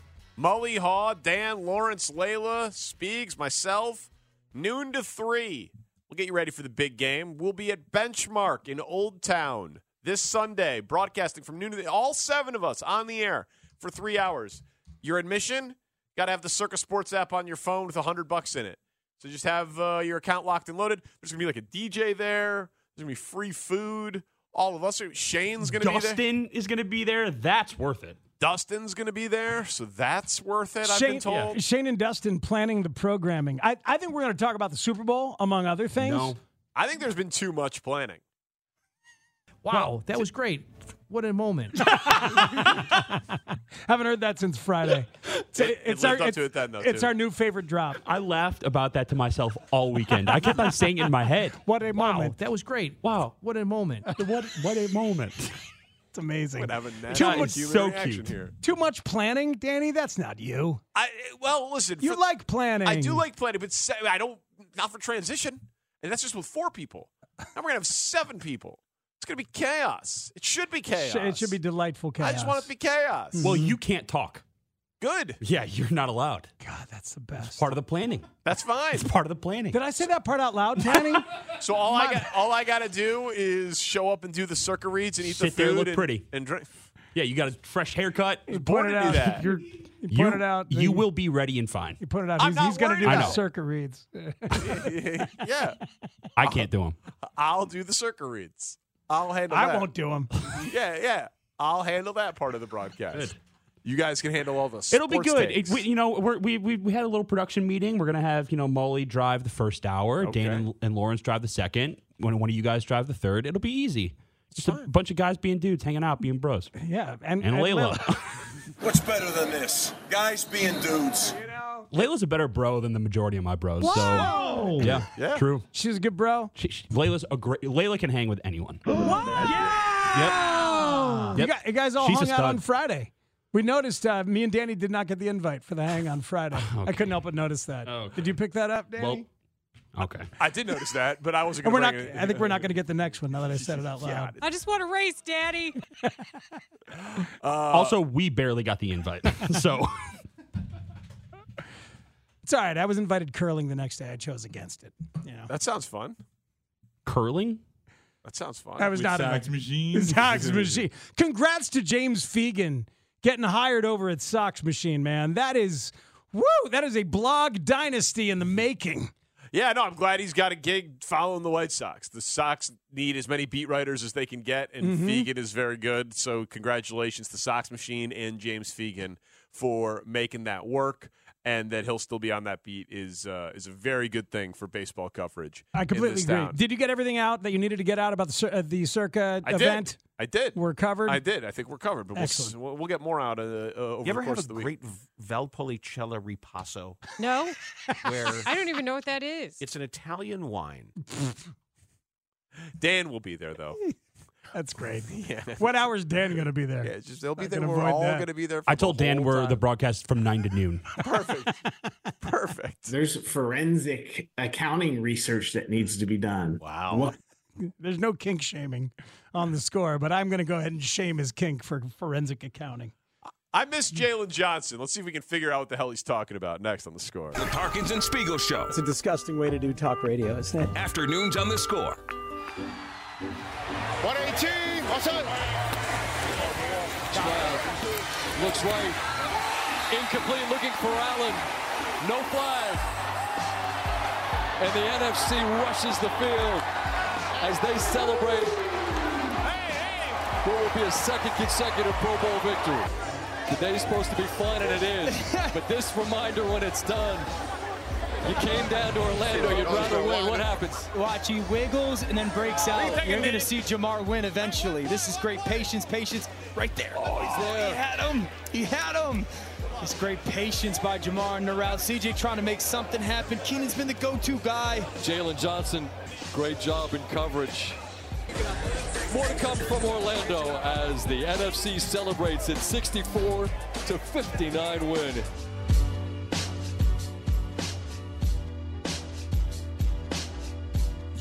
It was in the promo, so it must be true. You are our Pro Bowl correspondent. Yeah, man. I'm your guy. I only saw videos that came onto my Twitter account. I didn't watch a second of it on my television. Gotcha. But I didn't avoid it. It just wasn't a part of my life. But then I saw Jalen Johnson make that play. That was cool. It was a part of my life for a few hours on Sunday. Wow. And it wasn't like the sole part of my life. It was like, sometimes you get that time alone in the house. Anybody? Well, Shane, you know. But like Danny, Come on, dude. I'm sorry, man. I love you. I'm sorry. I like the alone time. I envy it. It's hard to get sometimes. No, it's super easy for me. You're better. Hey, man, you're the one who posted a picture the other night of you hanging out with your friends. That's what you said. And it was what? Your dog, and there was a stuffed animal or something, right? Didn't you do that? I think I tweeted I'm going to have beers with my friends, and then I went and did that. Oh, I thought you said, but you showed the It was picture. a picture of Willie. I just tweeted I'm going to have beers with my friends. I read that wrong. Yeah, you were just assuming.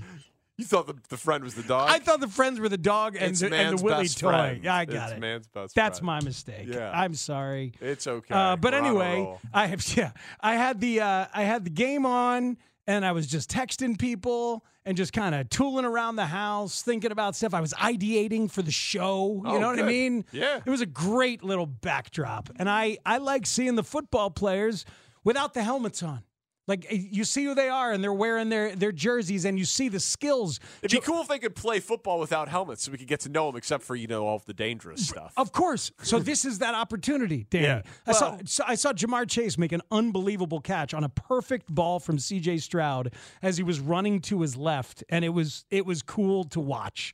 Like everything. So I'm that guy. Maybe I'm alone. I appear to be alone. I think You're alone. Okay. I think you're alone. I think you're alone. I think I'm alone now. I think you're alone. Doesn't seem to be anyone around. I think you are alone. Children behave. Anyway, yeah, Jalen Johnson, big play. So Great song. He listen, I'm all for them trying other things, and the Pro Bowl, it used to get like 10 million people to watch it. You know what I mean? People watch anything that has the NFL associated. It also used to suck. You're definitely not alone. It sucked for a good 20 years. It was slowly in decay where like guys would just like jump down onto the ground and then be touched, and they'd call that a tackle. You know? Yes. Absolutely. So Because that's who why wants to it's get better. injured? Honestly, I'm so fragile that I saw Jalen Johnson dive and make that play, and I was like, "Ooh, going a little hard, buddy." In flag football, going to the ground, falling to the ground without pads on in a contract year, wouldn't be me. Yeah, I hear you. You know what I mean? I'm not even kidding. I was watching him. I was like, yeah, this guy really loves competing. You know, I realize there's another reason why I have such an affinity for the flag football, and that's because I played the game at a high level. Oh, Jesus Christ. I played 3 years of big-time intramural flag football in college as the center and the nose tackle and the play caller for the mighty Sequoias. Yeah. And so I see this, and it brings back a lot of memories, and I find myself judging the flag pulls and everything, the play design and all of it. Okay. Played at a very Did high you level. notice yourself out there in the flag footballers? They only Who were you most like, Jamar Chase or C.J. Stroud? Jason Kelsey. Jason Kelsey. He's the center, and they only use one lineman. Because he can block everybody. Yeah. There's one offensive lineman. So weird. Just all of a sudden, just in the crouch, like for the entire play for no reason.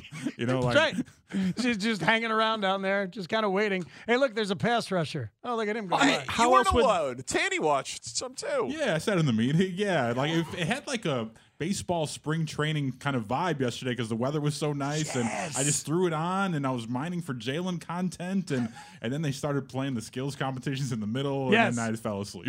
So But I you woke got a up nap. to the final call, and then I was like, oh, okay, cool. I got what I needed, and I could have seen it on Twitter. Yeah, Great. exactly. Great day. If they don't have the linemen, how do they get the ball? The quarterback can't just, I don't know, start with it. Nope. It is snapped to him by the center. How stupid. He's right there. And it shouldn't be a current center either. It should be like an old center. I'm right here. No, like one who actually played in the NFL, like Olin. You know what you would have enjoyed, Shane, is the hat choices. Everybody had their choice of hat, their NFC hat or AFC hat. Those are the two teams. You could wear the baseball cap, or you could wear the toque, like the snow hat, and some guys were wearing that. What? Yeah, the what do they call? I call it a toque, but Beanie, winter hat, the beanie, whatever. The beanie, the also, winter hat. Speaks, I watched it. Oh, okay, good. You just assumed that I didn't watch the Pro Bowl? I'm sorry, man. Shane, you would have enjoyed this. They had hats on. You were out with all those friends you keep bragging about. Oh, Jesus. Good Lord. Come on. I'm just trying to tie the room together. And then there was Danny. the bucket hat, which is The a really fun bucket hat. vibe. Yeah. Yes, the bucket hat. Jason Kelsey used the bucket hat with the front pulled up. So you can choose your own hat. What a great game that is. Amazing. That was one of the games they played at halftime. They all went over and chose the a hat. hat. So now I'm the guy who's alone. The three of you watch the Pro Bowl. Yeah, we Very did. impressed. Well, because we care about the show. Yeah, clearly. Yeah. Yeah, we were all together. Yeah. No. So Jalen Johnson afterwards, or not, he has the play of the game. He was, he's always asked about his contract, but the Bears put out a video with him and their other defensive Pro Bowler, Montez Sweat. And we've talked to Jalen a lot. We feel like we know. Yep. Oh, man. We listen to a lot of Montez, and we talk to Jalen a lot. Let's see if we can decode this a little bit. Yes, sir. I had the Pro Bowl, man. We just got that dub, man. Hey, that manana's on the way. On me, bet down. Got mananas on the way? Hey, that manana's on the way. On me, bet down. On me, bear down. That's Montez. What a special, sunny episode of That's Montez. Hey, that manana's on the way. The Sweat family goes on vacation. And plays flag football. I got to be honest, I have no idea what they're talking about. Yeah, me neither. I got to be honest. I don't know either. I thought I had a theory. I don't have. Can I that manana's on the way? Hey, that manana's on the way. On me, bet down.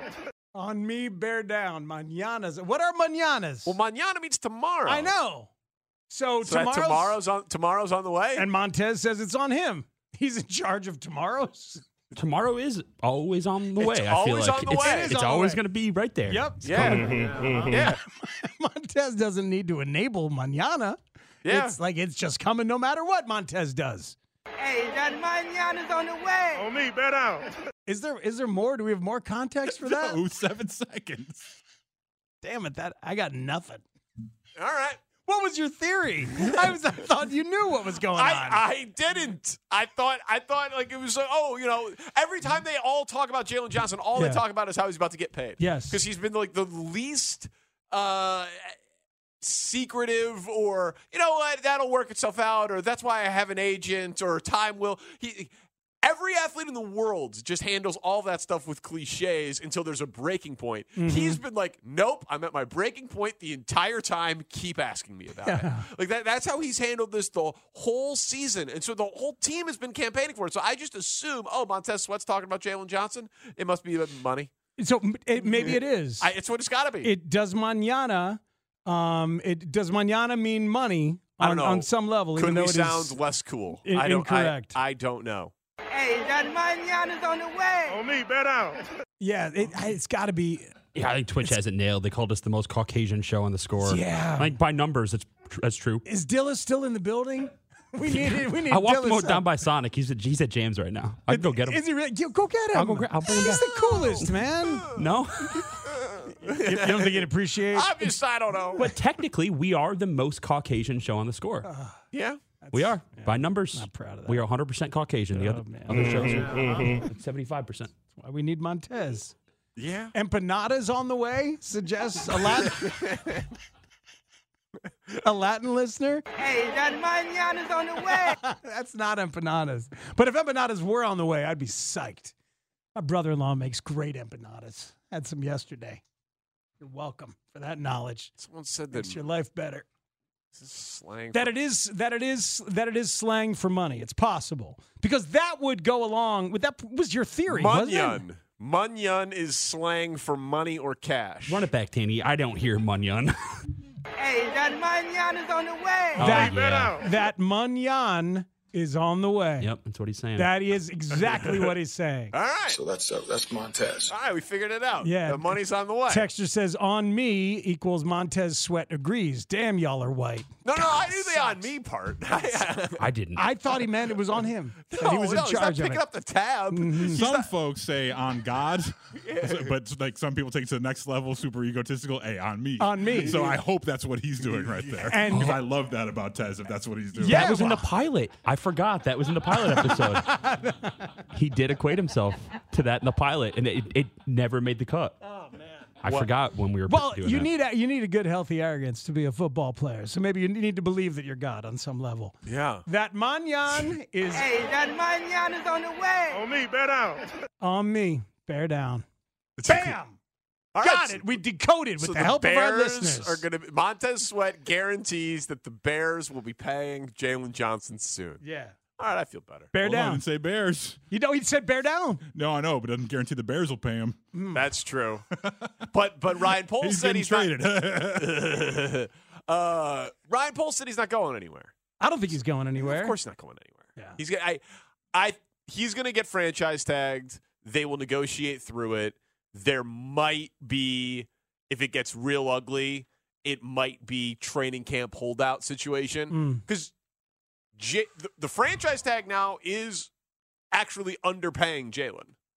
Because if he thinks that he should be the highest paid corner in the NFL, and that's the average of the top 10 highest paid corners in the NFL, by definition, that is underpaying.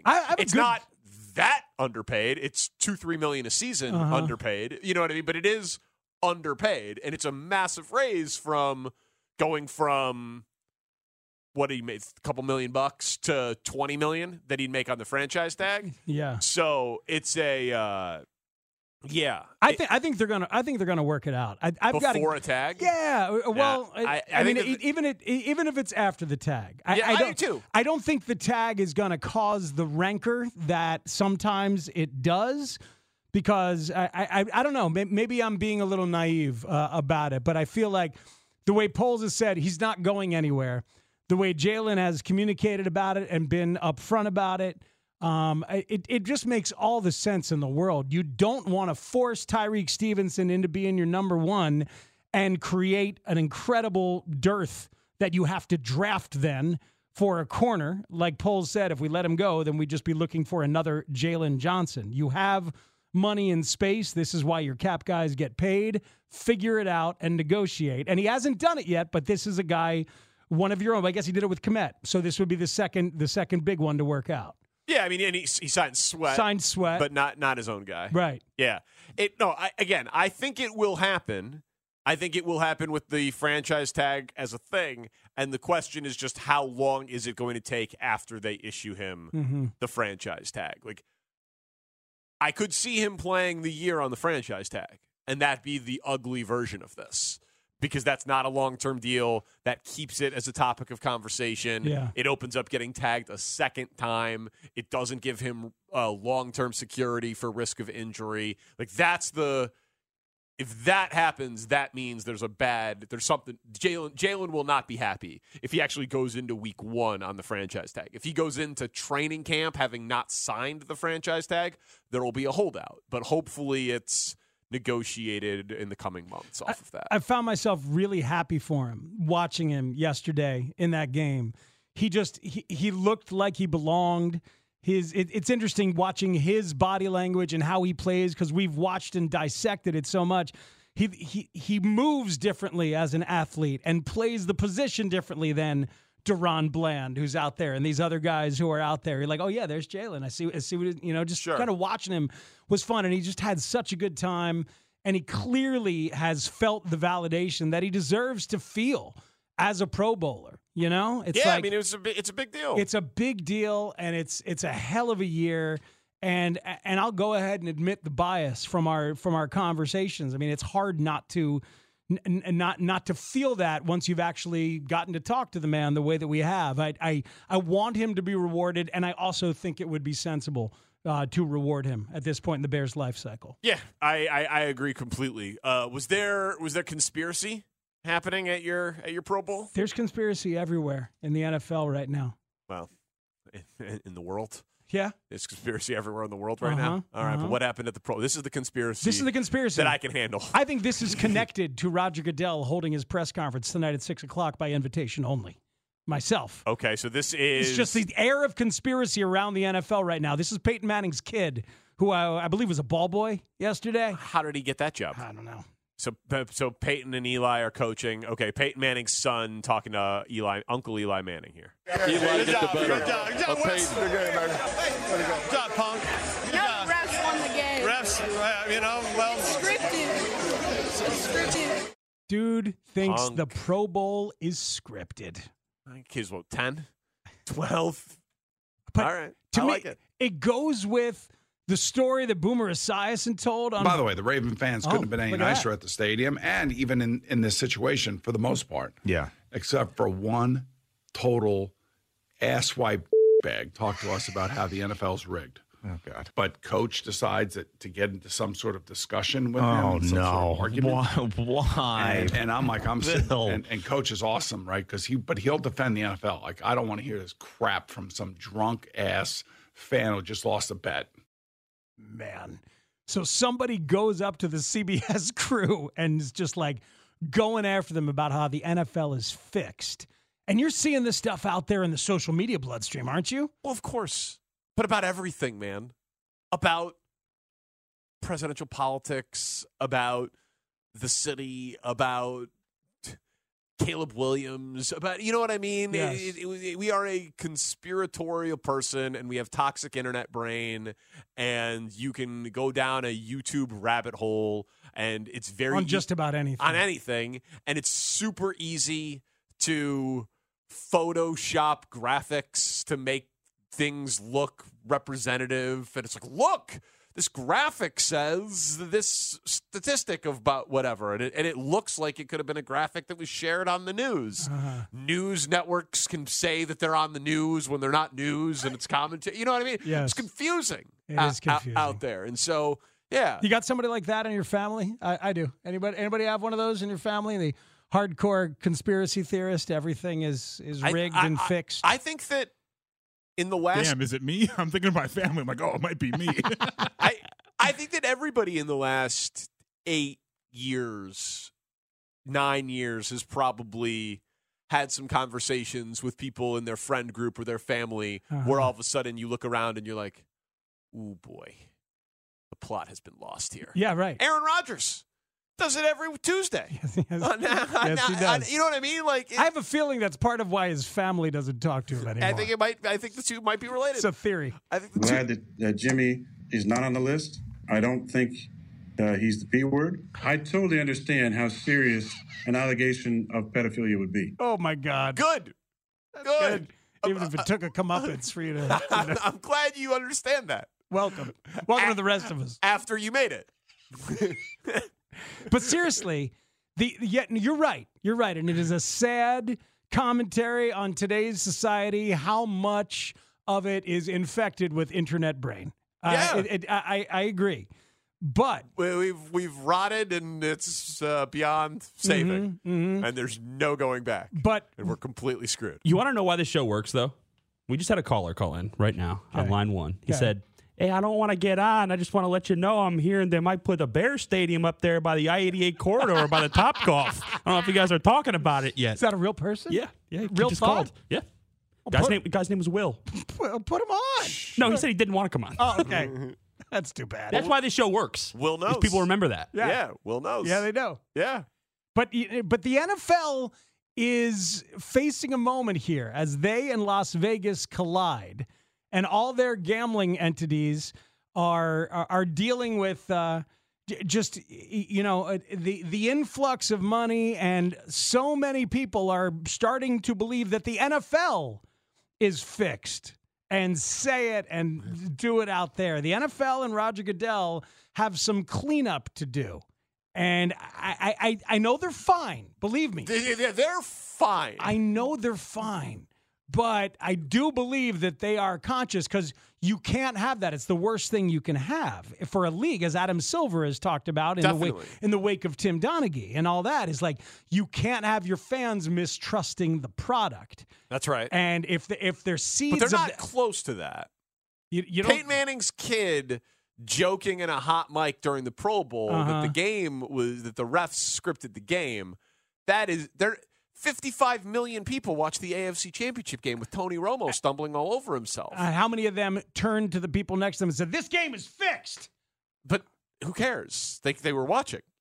You know what I mean? Like they're not in danger of becoming professional wrestling, which was just sold to Netflix for billions of dollars, by the way. You know what I mean? Like they're and it's scripted. Like, maybe some people yell that at their television because they lost their same game parlay on the game and said the fix is in. But all they do then is load up the account to make a bet on the second half or the next game. And some people have been saying that without the gambling component for a long time. Green Bay gets all the calls. Yeah, Mahomes gets all the calls. Absolutely. Good job, Punk. Refs won the game. Refs, scripted. I don't know. I think Peyton Manning's 10-year-old kid. You think that's the tipping point for the NFL? I think that's a window into the soul of the NFL viewer, my friend. That he thinks the Pro Bowl is scripted by the refs. All right. That's the crap. That's a crap he's hearing in 4th grade. You know? Punk's an underrated word. You like punk? For an uncle to call the little kid pipsqueak squirt. Good job, Punk. Punk. Yeah, Punk's a good one. Punk, I could see Eli using Punk. I think that one, I can't wait. Punk's a little mean, I think, right? We'll discuss. We can break this down. And then an absolute legend was on the station. We'll get to that as well. Parkins and Spiegel on the Score. The Parkins and Spiegel Show. Are you kidding me? Tune in to Twitch. Afternoons on the Score. Thank you guys but I think it's been, 20 years or so since the last time that I was on the show. I can't think how long back, but it was a long time ago.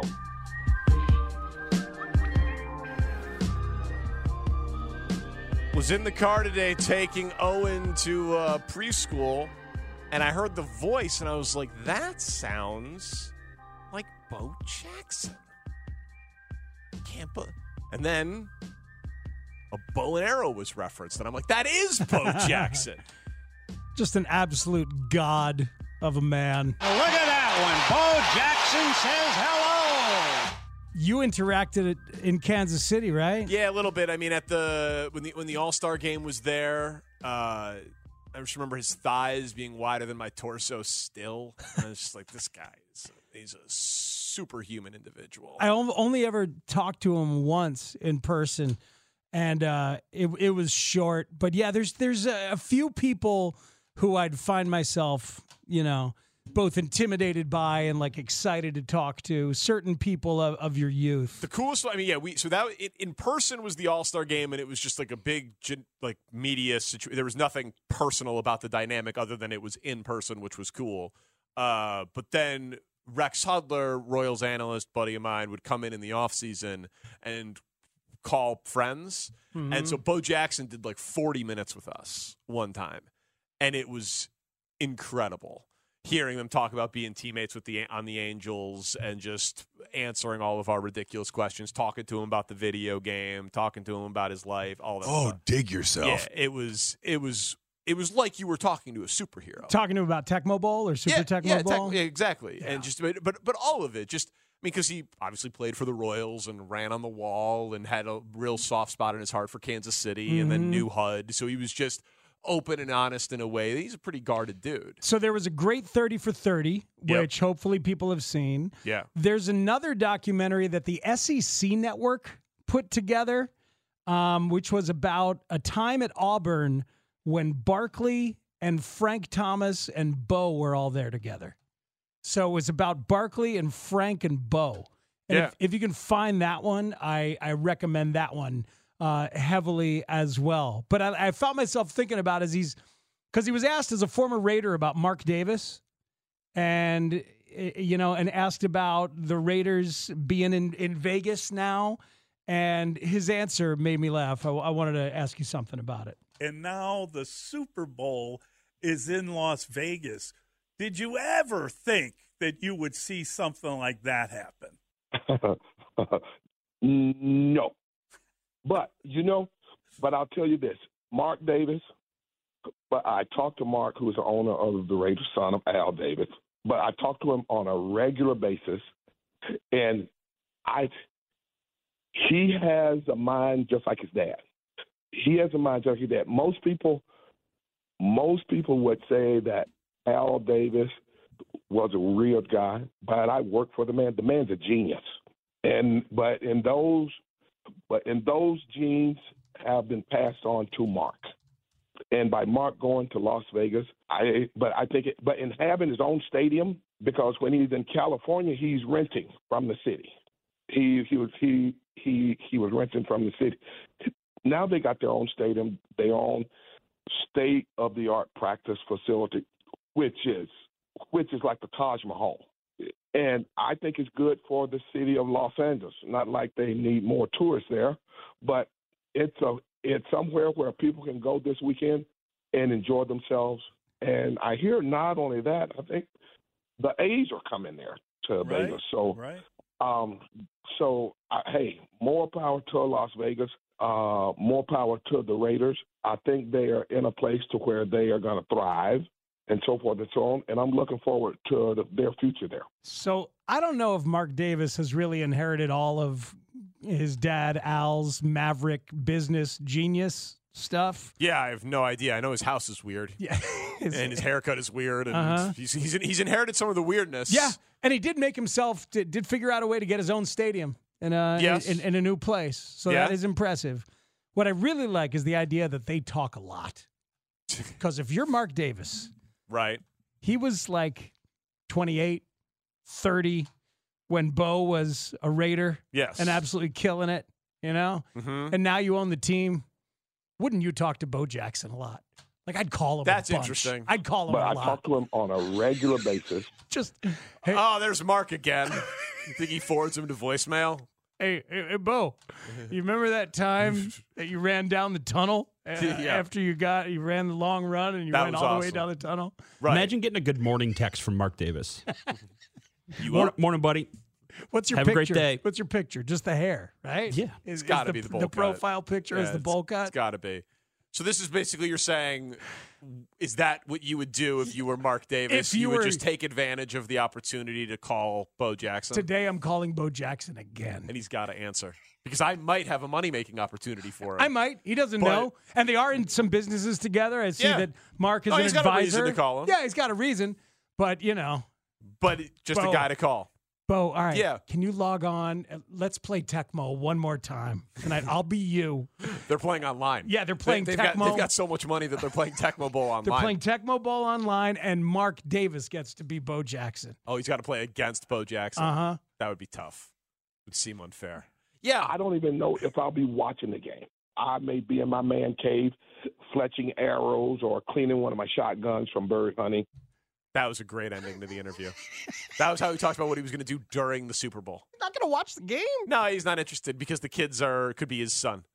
Hey, that answer was like, you guys are not going to believe this, but the kids playing this game, they could be my son. I was like, no, I believe it. That's how time works, Bo. I mean, I know we've never thought you would age, but you do. I know you're a mythical, You do person. and you have. Yeah, exactly. Yeah. But like if I owned the Red Sox, I'm calling Jim Rice a lot. I'm going to call Jim Rice. Yeah. I'm calling Freddie Lynn. I'm talking. We did that one time. Yeah, we on did. his birthday. And his wife picked up the phone. It was awesome. While We just celebrating wanna wish his her- birthday. Yeah, it was great. Yeah, it was great. Mrs. Lynn, this is a radio station in Chicago. You have no idea who we are. We just want to wish your husband a happy birthday. I was so happy that day. Wait, All-Star Game Grand Slam? I'm in. Put me through. Yeah.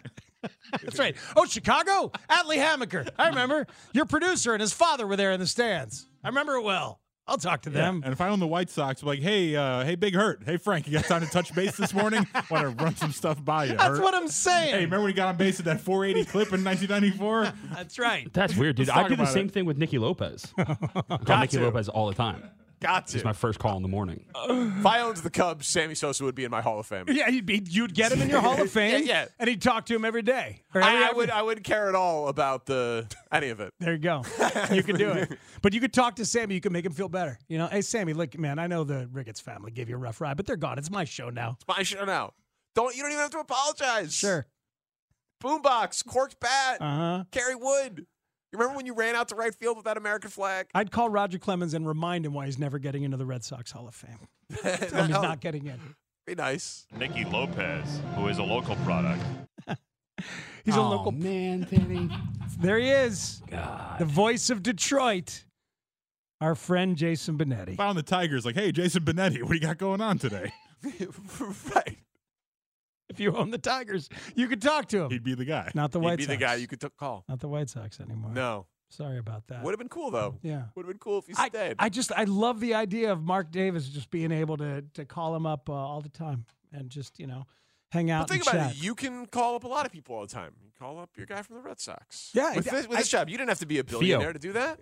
I texted Theo. Congratulations on getting to be part owner of the team he grew up like 5 miles from. Trying to think, did he say new phone? Who dis? Did you get a thanks? I did. You got a thanks. I got a Nice. thank. I Nice. got a thanks, Matt. There you go. Thanks, Aw. Matt. Used my name. That's so nice. That's lovely. Congratulations. That's lovely. He and his good friend from junior high, I forget whether I said this on the air or not, Sam Kennedy, who's now is the president of the Boston Red Sox. Yes. They took a road trip as kids to go see their beloved Patriots in the Super Bowl against the Bears in New Orleans in 1986. They road tripped from Boston to New Orleans without tickets, but ended up with tickets to see the Pats get absolutely freaking plastered. How old was he? He's 2 years younger than me, so he was 16, I guess. Something like that. 16 road tripping to New Orleans for the Super Bowl. I think it was that Super Bowl. Now I'm wondering, maybe it was a different Super Bowl. All right. That Yeah. changes the story a Change little the bit. story a little bit. Was it the Brett Favre Super Bowl where they played the Patriots? Was that New Orleans? That Yeah. was New Orleans. That was when. That's much later. Yeah. That might be better. yeah. No, I It don't certainly know. was for Theo, That's, most likely. That's way 'Cause that's way later. 96? Yeah, Yeah. that's too late. Yeah. That's too late, I think. Maybe. I don't know. I should have had the details locked in on the story. I'll do it in categories on Wednesday. Dude, you just started and hope to find it along the way. That's what I'm we did. making this call out of obligation. He made the text out of obligation. He road tripped to a Super Bowl To a Super Bowl. that the Patriots were in that they lost in New Orleans. Yes. All right. That's it. Not sure if that's as relevant if it wasn't the Bears Super Bowl. Well, but what's relevant is that it with his buddy, who now is the president of the Red Sox, while prominent he's buddy. part owner of the team. prominent That's buddy. crazy. That right? Yeah. No, it is. Didn't you have those dreams in high school of like me and this guy? We're gonna do big things together. Big things coming, as they say. Yeah.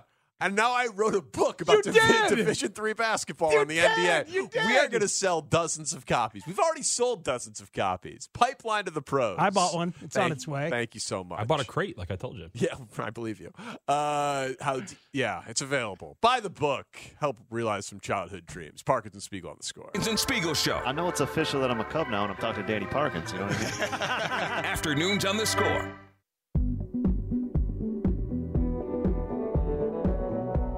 Hey, there's a big game this week. Big game coverage on the Score presented by Solo Stove. Feel the heat of the world's most popular smokeless fire pit, solostove.com. I want one of those. You know, I'm going to get one for this summer. You are? Yeah, it's been, I don't have one. I have a couple friends that have one. Everyone speaks so highly of it. Finally going to make the plunge this summer. Can I put it on a balcony? They have I don't know. small ones. Yeah.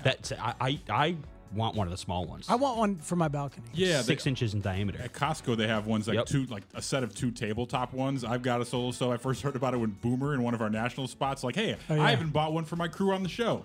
And I'm like, oh, Danny and Speakers are going to get us some Solo Stoves like right away here. Yeah. I just got to wait. But Boomer eventually, did it. I bought one during COVID, and a lot of joy around that fire in the backyard, and it doesn't have to be summer. A lot of cool fall nights. You're back there, Oh, just it's relaxing. lovely. Yeah, get one sooner than later, I would say. Yeah, well, it's on the list. On the list. How's the house coming? It's costing me money every day. Yeah, right? Yeah, it's insane. It's completely insane. I got a shower head situation right now that I'm dealing with. Got a waterfall shower head. Yeah. It's lovely. Ooh. Oh, yeah, man. Yeah. Yeah, it's king bleep. It's But here's the thing. What? Tell me, what's the thing? All right, so there's an issue with the. There always is. There always is, right? Let me guess. Installation. No, well, no. So it already it was- Improper installation by you. No, not yet. Okay. So we were having some hot water issues, and the guy was like, "Your hot water heater's working great. It's coming up on about time to replace it. Maybe a year or two left, but it's good, and the water is really hot. It's just running out really quickly. And this is a 75-gallon tank. Like, that just doesn't make any sense based on what you're talking about as like your water consumption is." I'm like, that's strange. And so I'm like, all right, well, figure it out, man. You're the plumber. And so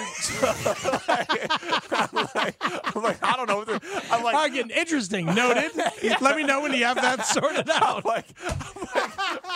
I'm like, he's like looking at me like I would have some answers for him. And I'm you're like, want me to call a hardware I'm store like, for you? They take a bath a day. We take showers. They're Sure. not that long. There's a washing machine. There's a dishwasher. Hey, let's go. Time is money. Figure it out, buddy. You know, I'm like, I don't. Everything that we're doing here, he's like, yeah, it all seems pretty normal. It shouldn't be going down that quick. And so he's like, all right, well, I got a little device that'll show how fast water's coming out, which I don't know what that is, but he's got one. It's a water pressure device. And he's like, all right, so he's like, I'll go start. I'll start in the kids' bathroom where they take their baths. And he's like, it's normal. All right, cool. He's like, I'll go now into your shower. Which one do you use? I'm like, I use the waterfall. The waterfall, wouldn't you, buddy? Yeah, wouldn't you? King bleep. He turns it on and he goes, well, that's the problem. I'm like, what do you mean? He's like, I've never seen a waterfall with this much water pressure. It's normally kind of like a slow, gentle flow. I'm like, I know. That's why I love it. He goes, is there no restrictor on it? Evidently not, Shane.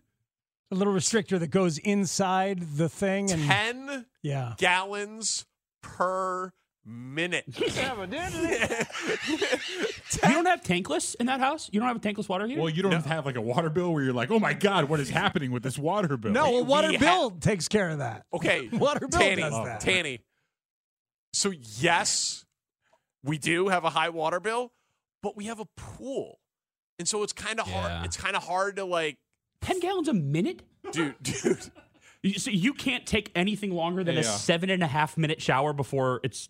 Wow. Can I come over to your shower this summer and fill up my inflatable pool? Better rate than my hose in the yard. And then you put that inflatable pool on top of the car and drive it back. This has been happening since you lived there? I don't really know. It's been a few years. Yeah, it's been years. It's been a couple years. I assume that there was a regulator in the shower head that went bad. God, water bill is getting paid way too well at your house. Yeah. Regulator. Mount up. Yeah. It was a restrictor. Yeah.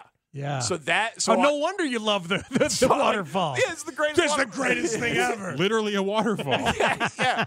So that's what, like an 85-cent fix.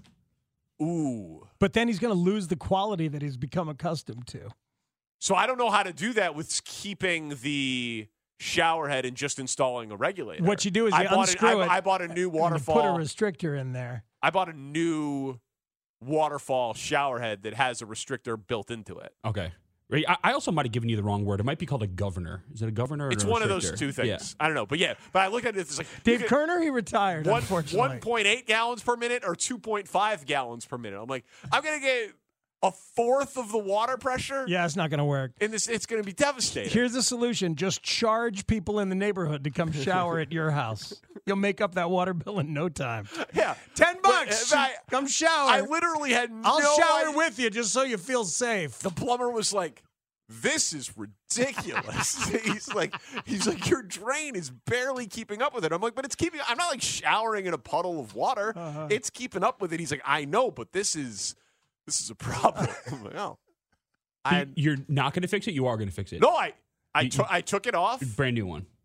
Ordered the new one. It's on the way. Okay. And then I bought some tape. Good. Yeah, plumber's tape. Plumber's tape. Good for you. To put it around the nice doohickey. purchase. That's a good. You crushed it. Yeah, And then I'm doohickey. gonna screw it back on, and we should be fine. Sounds like it. We'll see. The quality of your shower is going to take It's going to shot. decrease significantly. Yeah, I know. I can't wait for the update to this. Well, guys, I have to move. Dude, the tankless water heater sounds amazing. I think they're only like a couple grand too. For like a top of the line tankless water heater is probably like $1,500, $2,000. Ooh, I was quoted significantly more than that. Were you?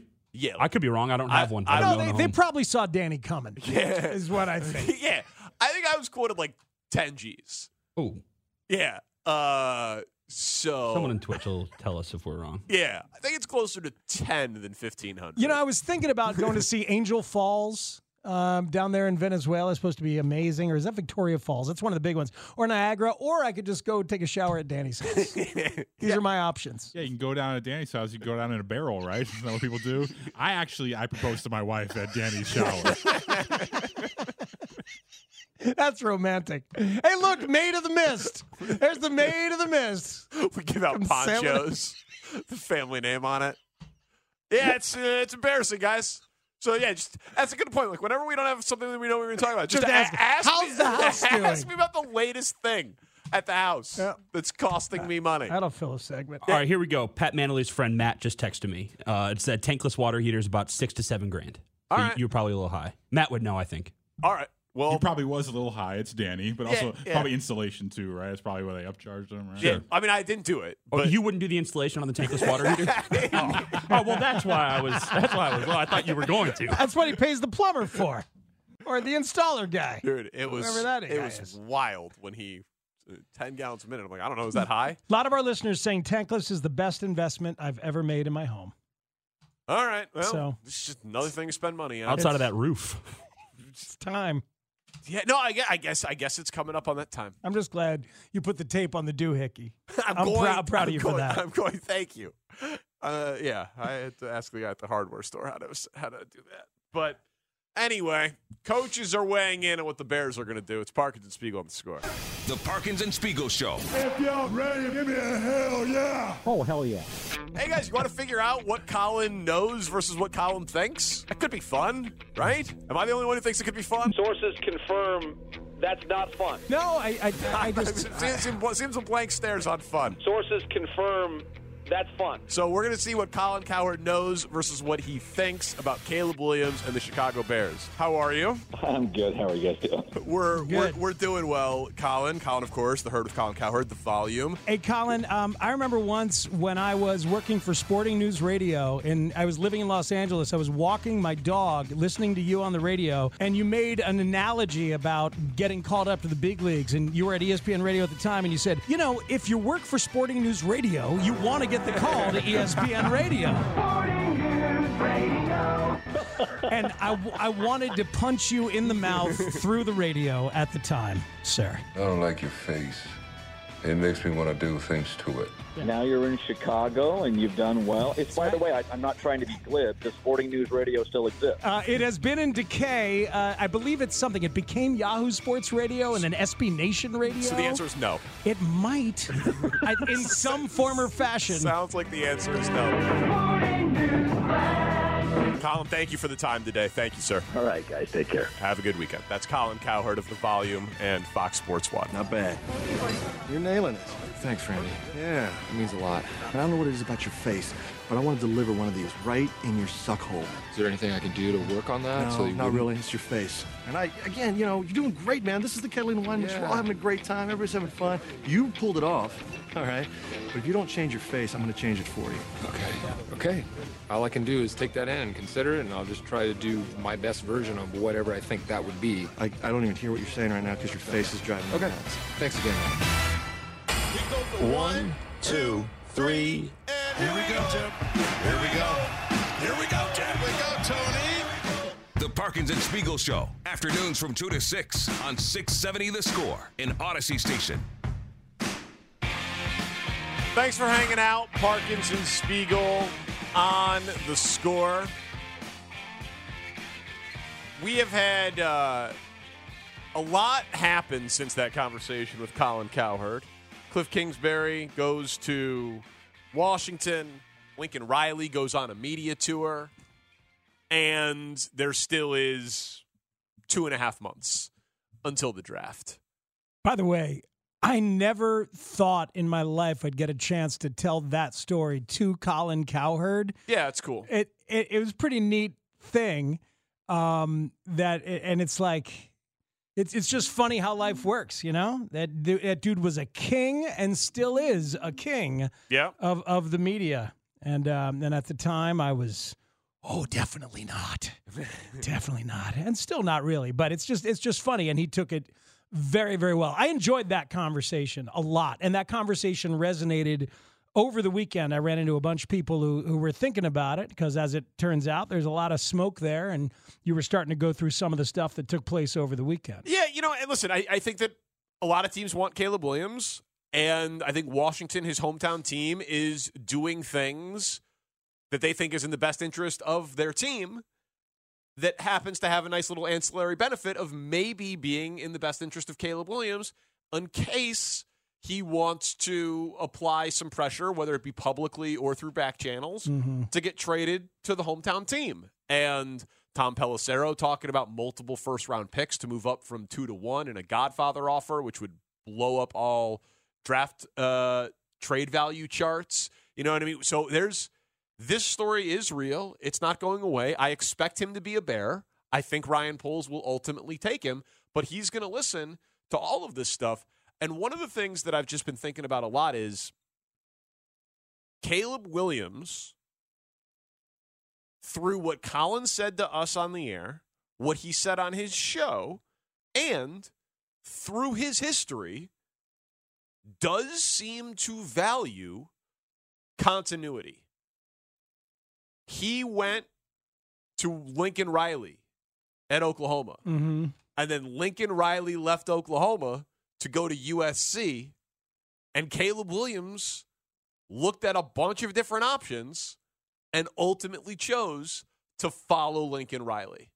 So when Colin says, yeah, I talked to their camp 9 weeks ago, and then they called me last night, but 9 weeks ago there was concerns about Eberflus in Chicago and never developing a quarterback and never develop an offense. And there's Dan Quinn, and he's got a 4-year mandate, and there's more stability there. And they just gave Cliff Kingsbury a 3-year contract as a coordinator. Normally it's 2. there's stability there, and he knows Kingsbury, and he knows Ingram, the guy who was at Wisconsin to try to recruit him there. Like, if he does value continuity from college to the pros, like he did from Oklahoma to Southern Cal, maybe that is something that would be appealing. And I agree with him. Like, I think that part of what derailed Mitch was going from Dowell Loggins to Matt Nagy.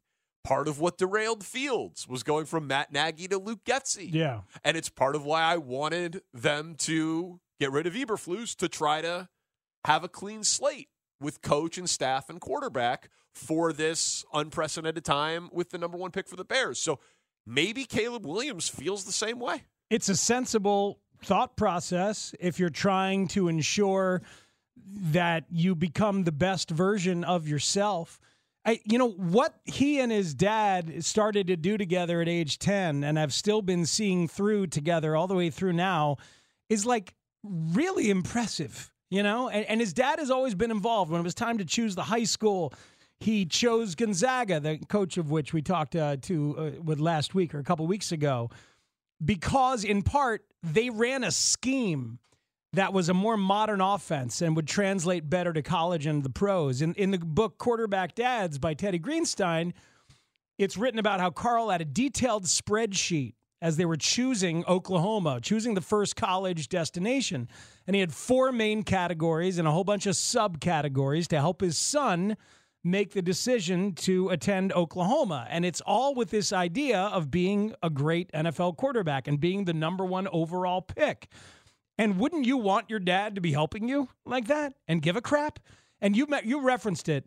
When it was time to transfer to USC or transfer somewhere and all these other schools were going for him, Carl Williams had a Zoom call with 25 different schools. 25 different schools. They're very much involved, trying to figure out on his son's behalf what he could help enable. And that's when he famously said, hey, look, it's NFL, not NIL.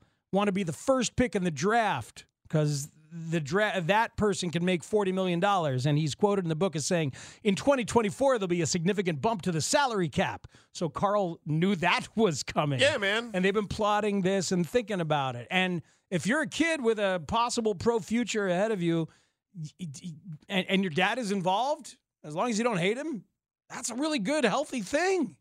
You'd love it. Yeah, I agree. I think that there have been times where the dad seemingly has overstepped a bit, and that's why he's very clearly stopped talking, and they've hired a publicist, and he won't come on the show. You know what I mean? I don't think that GQ quote helped him at all. You know what it reminds me of? When Rick Giolito said on the air that Lucas asked him to stop coming around. Yeah. Stop talking to his pitching coaches. Stop talking to media. It doesn't mean that he's a bad guy. No. Doesn't mean that he's even a net negative. Just passionate cares. Hey, Dad, I don't need this right now. There's a lot of people saying a lot of things about me. I am going to choose. And this is it's an interesting PR strategy. Like, this is a thing that's debated in PR circles. Caleb is very clearly choosing, I'm not saying anything. I'm not responding to every rumor, because if I respond to every rumor, all I'll be doing is responding to rumors. Mm-hmm. And then the ones that I don't respond to, you'll assume that they're true because I didn't respond to them. Like, he hasn't responded to that he wanted equity in a team. That was the thing. He has not responded to, there's a list of 5 teams that he would play for. He hasn't responded to that. He hasn't responded to that he won't go to Chicago, that he wants to play at home. You know what I mean? He hasn't responded to any of it. Yeah. Because if he does, that's just all he'll spend his time doing. Yeah. And so, hey, Dad, stop talking. If I'm not going to talk, you don't talk. Right. And that is what's happening. I remember asking Mike Bryant to come on Hit and Run and talk about Chris, and he did. And then I asked him another time, and he said, nope. It just doesn't seem to be a good idea anymore. Yeah. And by the way, we own that. Like, the media at large needs to own something that, like, we can't get to Caleb, but we can get to Carl. Like, we have Shane / Pat Mahomes on the show every day, and we've had Patrick Sr. on the show. Whoa, I'm sorry. whoa. I shouldn't have done that. What was I'm that? Sorry. I'm sorry about that. I You shouldn't said have- Slash? Yeah. Cordell Stewart's not in there. I'm sure I should not have done that. I'm sorry. But like, you know what I mean? That's messed up, man. Yeah. We used to joke that we're Pat's pissed too now. Pissed them both off. that we're the dad show. You know what I mean? Like, Yeah, we are the dad show. like they didn't let us get Io. Who So we did talked to his mom. Who did we talk to? We talked to some very unimpressive players' dads. The pitcher, Trevor Williams. Yeah, Trevor, the guy, we like guys who make debuts. Trevor Williams' dad. We talked to Jack Sawinski's dad. Jack Sawinski's He gave me dad. this pink hammer. That guy was worth it. We love the Sawinski family on Northwest We do. Side. Yeah, we do. Legendary. Matt Mervis's dad. I went up to Matt Mervis's dad at a Cubs game and got his number because we're the dad show. Yeah. That's one thing we do. Yeah. So, you know, sometimes it's. But so Caleb's like, Dad, if I'm not making headlines, can you stop making headlines? Uh-huh. Because people are. We got a bunch of texts right now. This is a Todd Marinovich situation. I don't think it's that. Well, no. But that's the worst of it. I've referenced that as the potential worst of it, just because we've seen the dad dynamic so many times. Yeah, but I mean, we've seen it. I mean, we've seen it in good, healthy ways. People thought LeVar Ball was going to ruin his sons' lives and careers. Yeah. And that has not been the case. Right. Lonzo's health has ruined his career. Yeah, I mean, the Williams sisters. I mean, how about LeBron right now? Yeah. LeBron is an unbelievable sports dad. Sure. You know what I mean? Like, But the and Williams sisters, involved the and- Williams sisters eventually had to step up and kind of take control of their own lives at the expense of the father. Sure. And that oftentimes does have to happen. Right, but I'm saying I don't have much evidence right now that this is a problem. It seems like he's had a son who is spectacular and has known that he was going to be great, and he has been helping on the business side of empowering him, and it's worked out pretty well. He's going to be the number one pick in the draft, and he's already made millions and millions of dollars, and he has a charitable foundation. This is a good point. I think his dad has done a nice job. You know what I mean? Like, I think that as a dad, that's what I'm saying. I want to extend the fist. But that's what I'm saying. It kind of gets when it feels unfair. Like, oh, LeVar Ball, Todd Marinovich. LeVar Ball did an unbelievable job. No, I know, but you know how his name, because of the bombastic nature For of it sure. and some of the headlines. But when you really strip it away and you think about it, of course, no, agreed. But I'm just saying it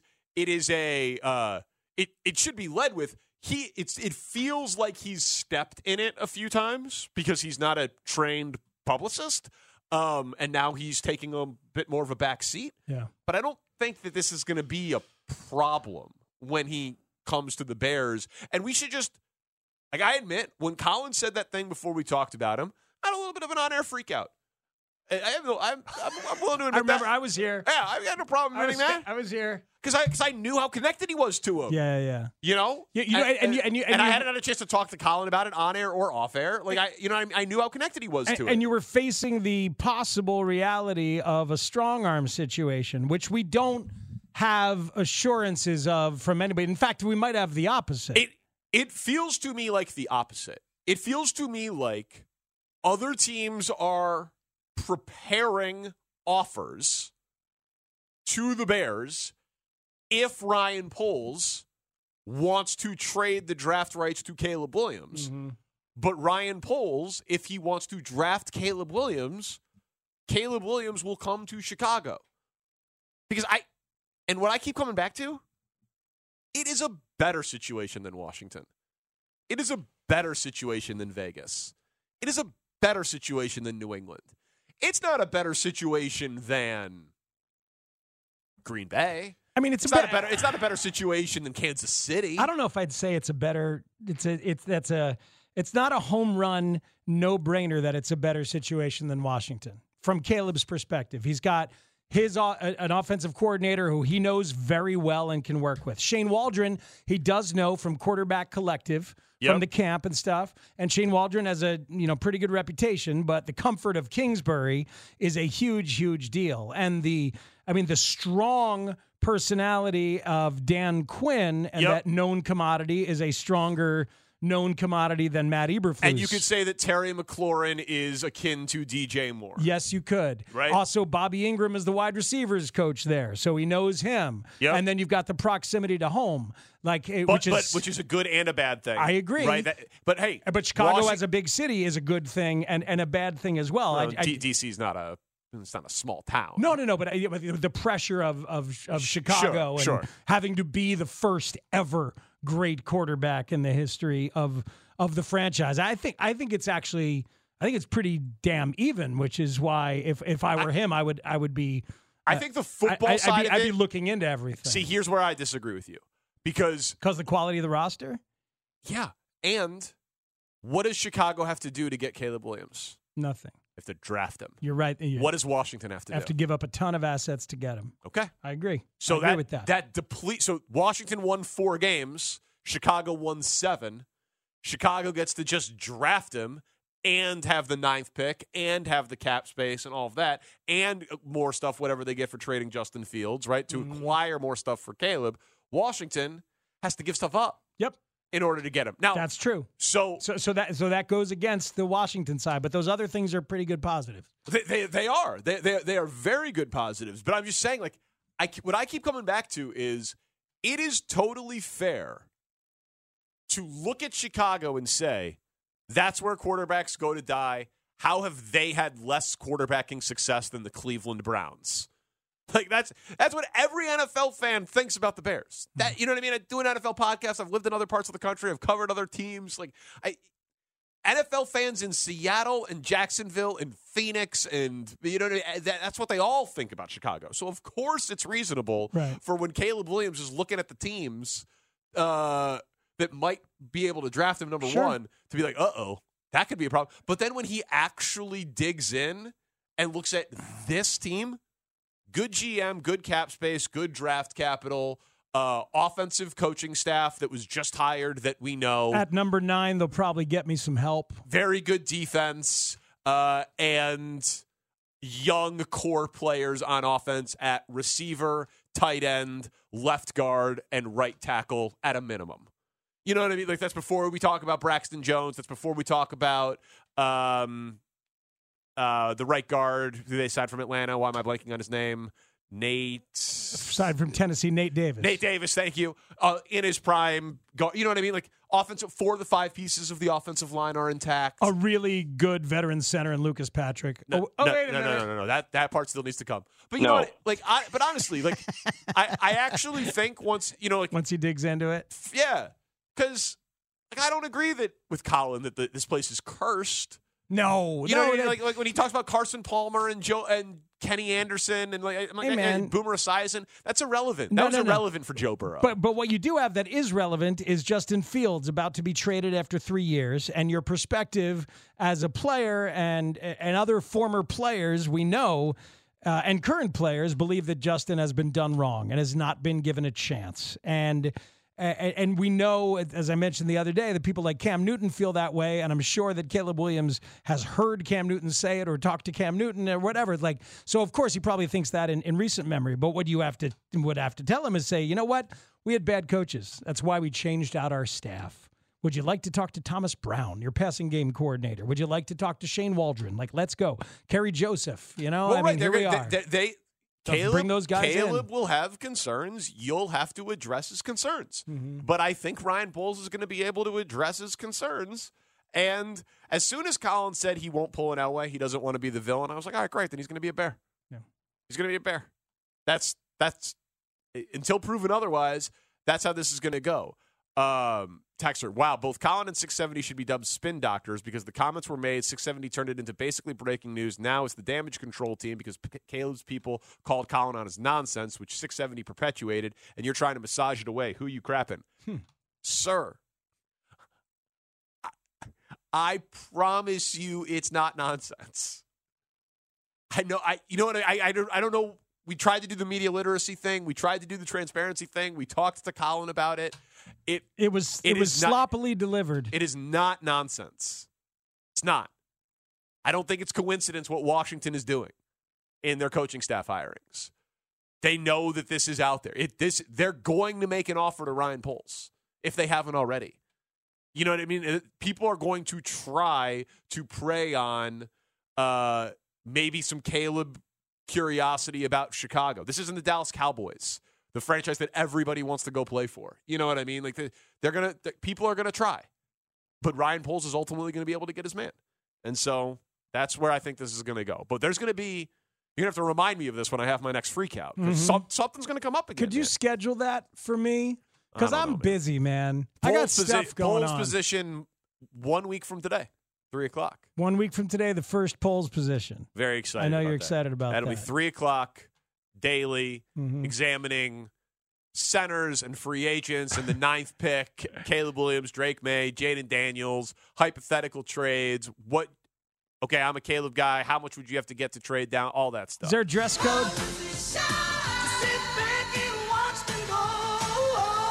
Is there a dress code for polls position? I don't know. For this year? I don't know. No? No shorts. No shorts. I think we're all going to be Ryan Poles on the first day, right? I don't want to put too much out there. I'm going to wear my big parka. Oh, yeah. That's a good look. Shades. Got to parka and the shades with the collar up. I'm going to be Kevin Warren. I'm going to get up at 4. Lay. Go wash my neighbor's car. Horizontally to steal your thoughts for the day. Yep. All right. But then eat at Rosemary. Yeah, exactly. Sounds pretty good. So, he and I are so alike. Yeah, you guys are in good shape. I'll send the professional photographer. John is in his car. He's on the score. What up, John? Hey, guys. How are you doing? We're good, John. Long time listener, first time caller to your show. I have an idea for the trade. I personally think, you should hedge your bets. Why spend and go crazy on Caleb Williams when there's a ton of teams looking for him? I personally think that if Washington is the team that wants him, I would trade down to that number 2 spot. After I trade Justin Fields, I'd package what I get from him and include the number 9 pick, trade back up, do something bold, and grab Marvin Harrison at 4. So you want Drake May and Marvin Harrison? I want Jaden Daniels. Jaden Daniels and Marvin Harrison. Jaden Daniels, Marvin Harrison, and DJ Moore is what you come out of this with. An extra pick. Correct. Wow. And extra picks. And my whole thing, guys, is this. I truly am. I'm thinking forward. If you can keep stockpiling draft picks, if Jaden Daniels doesn't pan out, I'm looking at an eye for the future for Arch Manning. I mean, let's not be crazy because that's 2 to 3 years away. No. John, at some point you got to plant a flag on a quarterback, man. At some point it has to happen. It's Jaden Daniels. It's Jaden Daniels. His numbers comparable from the last year. I looked at some articles that showed Caleb Williams' record against top 25. It doesn't compare to Jaden Daniels' top 25. Jaden Daniels is a better pure runner, and he has a better completion percentage, I think, last year. And he's coming out of the same school that Joe Burrows came out of and the same coaching staff that turned him to what we see him as. So I think there's opportunity to get more value and picks in the future. Trade down, hedge your bets in case Jaden doesn't work. You still have that future if you need it, but if you put all your eggs in the Caleb Williams basket and for some reason it doesn't work out, you're blowing everything on the one opportunity. Man, all right, John. John has thoughts. John put them together. I like it. And he called us. I mean, I disagree with everything you said, but I like the thoughts. I love the unnecessary pluralization of last names. It just makes me so happy. Joe Jaden Burrows. Daniels? Joe Burrows. Oh, okay. I was going to say, Joe Burrows. It is. Yeah, Burrows. Yeah. Man. Guys, hear me out. On Saturday, I was walking to get my hair cut in Logan Square. I walked by this elementary school. There was this 9-year-old throwing darts to some kid. I've got my eyes on him He will be for drafted. 2035. You know what? Eli Manning's nephew, Punk, Peyton's kid at 10. Let's wait on him. Hedge your bets. Stockpile those draft picks. Brother. Stockpile those picks. Hey, Kid's man. 9. I'm waiting. But he did say. I totally understand how serious an allegation of pedophilia would be. Okay. All right, Aaron. The first time I haven't been on your side, brother. He's a quarterback, the kid. He's 9. Got a big arm. By the way, in Matt Miller's latest mock draft that just dropped this morning on ESPN, I love mock draft season. it's got quarterbacks going 1, 2, and 3. Yeah. Caleb, then Drake May, then Jaden Daniels to New England. And then all 3 wide receivers go. Really? So he's got Marvin Harrison and Malik Neighbors and Rome Odunze. Yep. And by 6, all of those guys are gone. Where's Bowers go? 12. So Bowers on the board at 9. Bowers on the board at 9, but he had him taking the tackle, who was a high school teammate of Caleb's. I forget which one it was. It was the Bears taking a tackle who played high school ball with Caleb. So they it's either Joe Alt from Notre Dame or the kid from Penn State, right? Olu, whatever his last name is that I keep forgetting. I think that's it. You could argue that I should have had that for this segment. No, it's okay. No, you could argue that. All right. Do you want me to? I mean, if you probably should have had that. Okay. All right. Thanks. Whatever. But anyway, it is the Penn State guy. Yeah, Olu. Yeah. Thank you very much. Yes. So it's Olumuyiwa.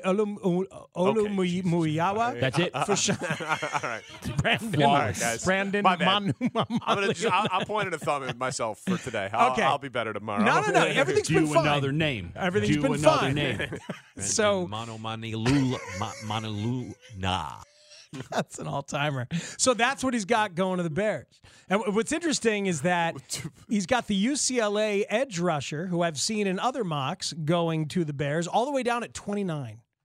Laiatu Latu has him. Well, he's got the massive injury issues. That's the deal. Yeah. That's the deal. But so he's got Bears going Caleb and a tackle at 1 and 9. Massive injury issues from tripping over that name.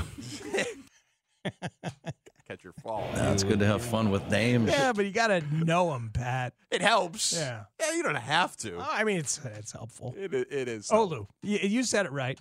Olu. Thank you. Just call him Big O. Guy from Penn State. That's what I said. Yep. Olu from Penn State. Yeah, you nailed that. Yeah. And I tried to actually do My it. guy, Big O. Oh, dog. Hey, the old man. The O-Reno. Oster. Oster's too much. Yeah, it is. I blew it. Damn it. We went too far. I'm sorry. All right.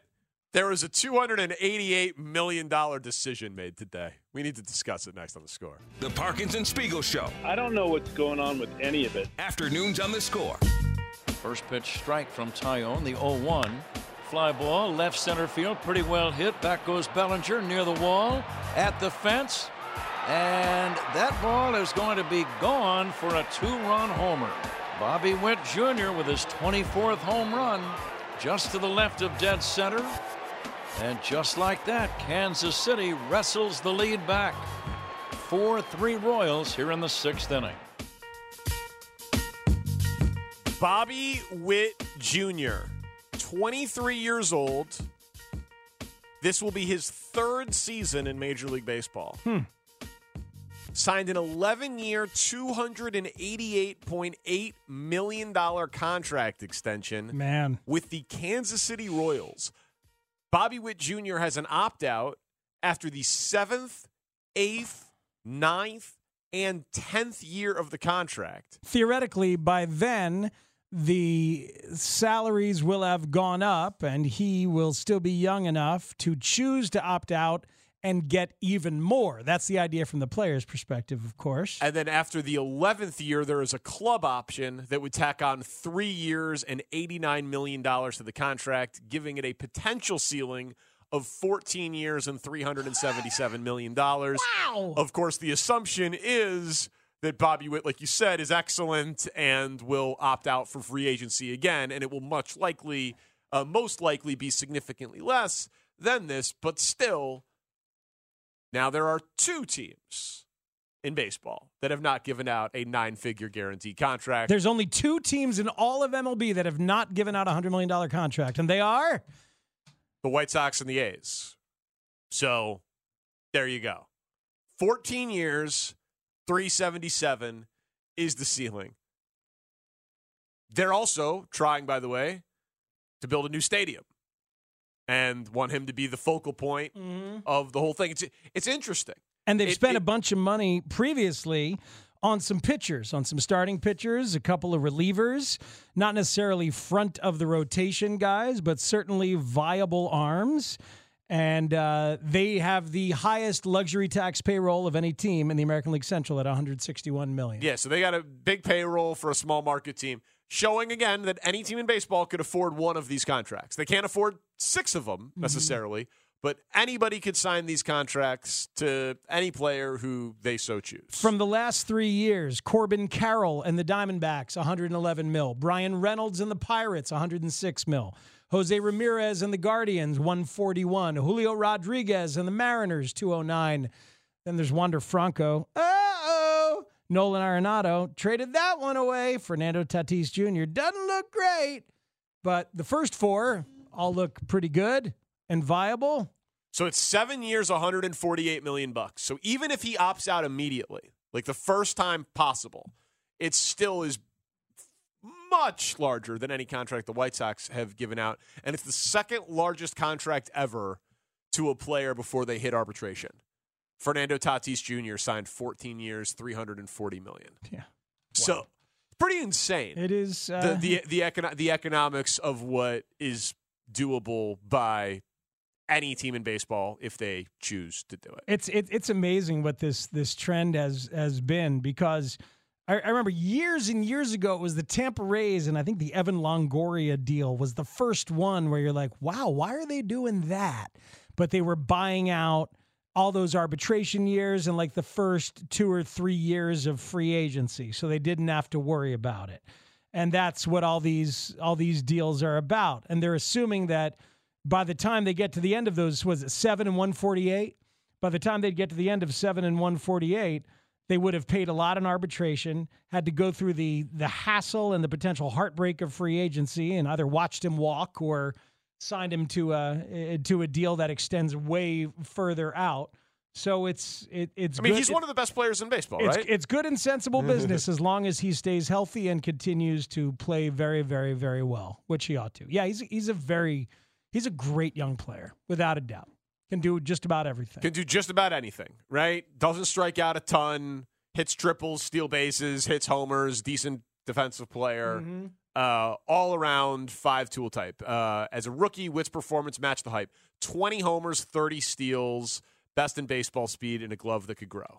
So that's pretty ridiculous. But this is how you have to do it. This is how you have to do it if you want to try and be viable. And you said, they're building a stadium. I mean, the Kansas City Royals tweet today, a commitment to our fans, our city, and our team, putting themselves way out in front, saying this, see this? Yeah. So is there a public money referendum coming for Kansas City? Well, I'm sure. Yeah, there is. There's all sorts of stuff that's, and it's actually funny. Frank White is like in local politics and is heavily involved in it. So second mention for Frank White. Yeah, I'm saying it's kind of a contentious situation over there. But yes, there will be some public money funding for the downtown stadium. Good for them, man. It feels a lot like when the Orioles made their deal for Corbin Burns the other day, and I was talking about it's good to see a team that might be ready. Like Kansas City, invest as they keep trying to win. And it's good to see a team in Baltimore at the end of a rebuild absolutely go for it for a front-of-the-rotation starter. Do we know the name of the first White Sox player who will get a 9-figure contract? Colson Montgomery. That's who you'd bet on? Yeah, I think so. I don't know. I think, assuming Jerry's still the owner, I think they're not going to do that ever again. The early extension for guys, it blew up in their face, other than Luis Robert, but Moncada, Eloy. Moncada blew up. Eloy blew up. So, Moncada just said he's trying. He's going to try this year, is what he said. It worked for me for a while, anyway, in the picks. Yeah, I don't think we know the name of this person. Friday at 3, by the way. Super Bowl pick segment. Very much looking forward to that. If you've never heard it. Owen going to get in there? I assume Owen will be invited. Yeah, we got to do something. We'll see. Kind of pissed me off last year. Yeah, understandably. It's a good question. Do we know the White Sox name? No, I don't think we do. You think the name is playing catch with Shane's 9-year-old in the park? Yeah. Kid's got an arm. I'm sure he's got a buddy. Same dude. I'll swing back around there this weekend. Scope out some more kids. Good. You don't want to end up on anybody's list. No, don't do that. It's just wild, man. That's a wild thing. When I saw that, man, the Royals. Yeah. Anybody can do it, and everybody can do it. And this division is wide open. There'll be somebody picking the Royals. There'll be somebody out there saying, "Yep, give me Kansas City in that division." Danny, I see the Royals in the Super Bowl. That'd be surprising. That'd be surprising. See, the Cubs are not the favorite in the Central. Pretty distant second to the Cardinals as of right now. Yeah, Cardinals signed a lot of veteran pitchers. I like that. Yeah, they got more moves to make, man. I know. What are we, 9 days from pitchers and catchers? I know. They have more moves to make. Oh, God, it's going to be so good. I can't stretching wait. In here, 7th inning stretch in the offseason. Can't What wait point for, are we on? Yeah, Jed's still in the 5th? No, we're definitely in the 6th, without a doubt. This is an old This this is is top pre-pitch clock, okay? The game goes slowly this offseason. Yeah. All right, it drags. Top 7 right now. There was stuff over the weekend about Cody Bellinger and the Phillies. I'm not buying that at all. Felt like a leverage push, one last leverage push. Because if you saw the news items, it was like Bellinger or a pitcher. You know, it's stuff like that. And really, when you think about the Phillies, yeah, they've got a hole in center field, but they have 2 young, cheap, very good defensive players out there in Pache and Rojas, and they have Castellanos in a corner. They got Schwarber in a corner, and nobody puts Schwarber in a corner. Nobody. And Bryce Harper at first base. I don't think they're going to get Bellinger. I think that was a leverage push, and I think the Cubs will close that deal within the next 9 days. They could have had Kevin Pillar. They didn't get him, but they could have had him. Could have had him. We will put a bow on this thing. Parkinson Spiegel on the Score. The Parkinson Spiegel Show. Been a long 4 hours. Afternoons on the Score. Let's clear it with the War Department first. Yeah, fun show tomorrow. Roy Wood Jr. at 4:25. Bill Fichtner at 5 o'clock. Man, our guy. He took the Bills' loss hard, didn't he? I think he's finally able to talk about it, which is why he's coming on. Boy, we asked him too soon. It's going to be hard not to rib him about it. Got to be tender and sensitive with Fichtner, like I am with everybody. Wouldn't you guys agree? Famously. Yeah. No, but I think it'll be nice to have a new painful Bills loss to point out to him. Another wide right. You don't have to. Yeah, exactly. Which wide right is your favorite, Bill? We genuinely thought that we maybe reached out to him too soon. After that, Too soon. After that loss, Yeah. we didn't hear from him for a little bit. Like, oh man, Fichtner's really taking this one hard. Yeah, it's a tough one. By the way, I very much am enjoying the reaction. Tanny made a great video, the worst take of Shane's thoughts on the movie Goodfellas, spliced in with video clips from the movie. It's on all of our social media channels. You Goodfellas. check it out on Instagram and Twitter and all of that. Good responses out people there. are being, Define good. Yeah. being kind of mean to Shane. There are responses. Yeah, there's a lot of them. I've seen them. Yeah, there's a lot of them. Yeah. I like the idea though of worst take. Not that we should try to have bad takes. I don't try. No, I know you don't. It comes naturally. But It's a gift. I was thinking we could comparing it to someone who used to sit in that seat. Shep saying he had a 0% concern about COVID. Yeah. that was an all-timer. Hey, man, I think the world loves hearing people be loud wrong. I gave you a 0% on Tony La Russa being Thanks the for manager of the White Sox. Yeah, you did. I got a lot of submissions for myself for worst take. You told us Caleb Williams was going to be a generational talent. I believe it. Yeah, it looks yeah. good. Oh, that one hasn't. He's going to be a Bear. Yeah, I know. I just want to be clear. I want to be clear. I'm not making up that take just because we do a radio show. I know that. That was my. That was your genuine actual terrible opinion. Terrible opinion that's also objective, in my opinion, about Goodfellas, which objectively, in my opinion, not a good movie. Okay, but it was terrible. Yeah, I thought it was really bad. No, the opinion was bad. Oh, okay. Disagree. Yeah, I don't get the same. But anyway, it was honest. Okay, I get it. So worst take has to be your honest. Man, Shep really thought that COVID was going to be a big nothing. I know, but that's like a factual prediction, right? This is semantics here, I see what suppose. yeah. You see what I'm saying? Yeah. Because the take. So prediction that versus is 100% wrong versus opinion. Versus terrible that is- opinion. right. Embarrassingly 100% wrong. horrific opinion. Which doesn't seem to embarrass Well, then I him. guess change is the worst. But we all have them, though. Of course. Yeah. Of course. Yeah. Yeah, what are your guys's? Whew, we got to go. I'll It's let too you bad. know. I gotta. I'll let you know when I Too find bad. one. I want to thank our guests. Yeah, we had Dilla was in studio. Dilla was in studio, man. That is He was a great. very smart and thoughtful dude. I appreciated being able to talk to him about the White Sox Stadium. Go back and listen to it if you're interested in such things. Yeah, it was really good. It was fascinating.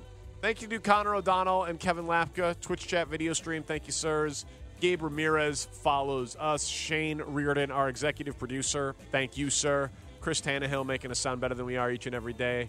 For Matt Spiegel, I'm Danny Parkins. We are Parkins and Spiegel. This is The Score. This isn't part of the program. This is impromptu by me. I'm sorry about this afternoon. No, please, please, everyone be quiet. Let me just say, it's unacceptable. Today was unacceptable. T-Mobile has invested billions to light up America's largest 5G network, from big cities to small towns, including right here in yours. And great coverage is just the beginning. Right now, families and small businesses can save up to 20% versus AT&T and Verizon when they switch. Visit your local T-Mobile store today.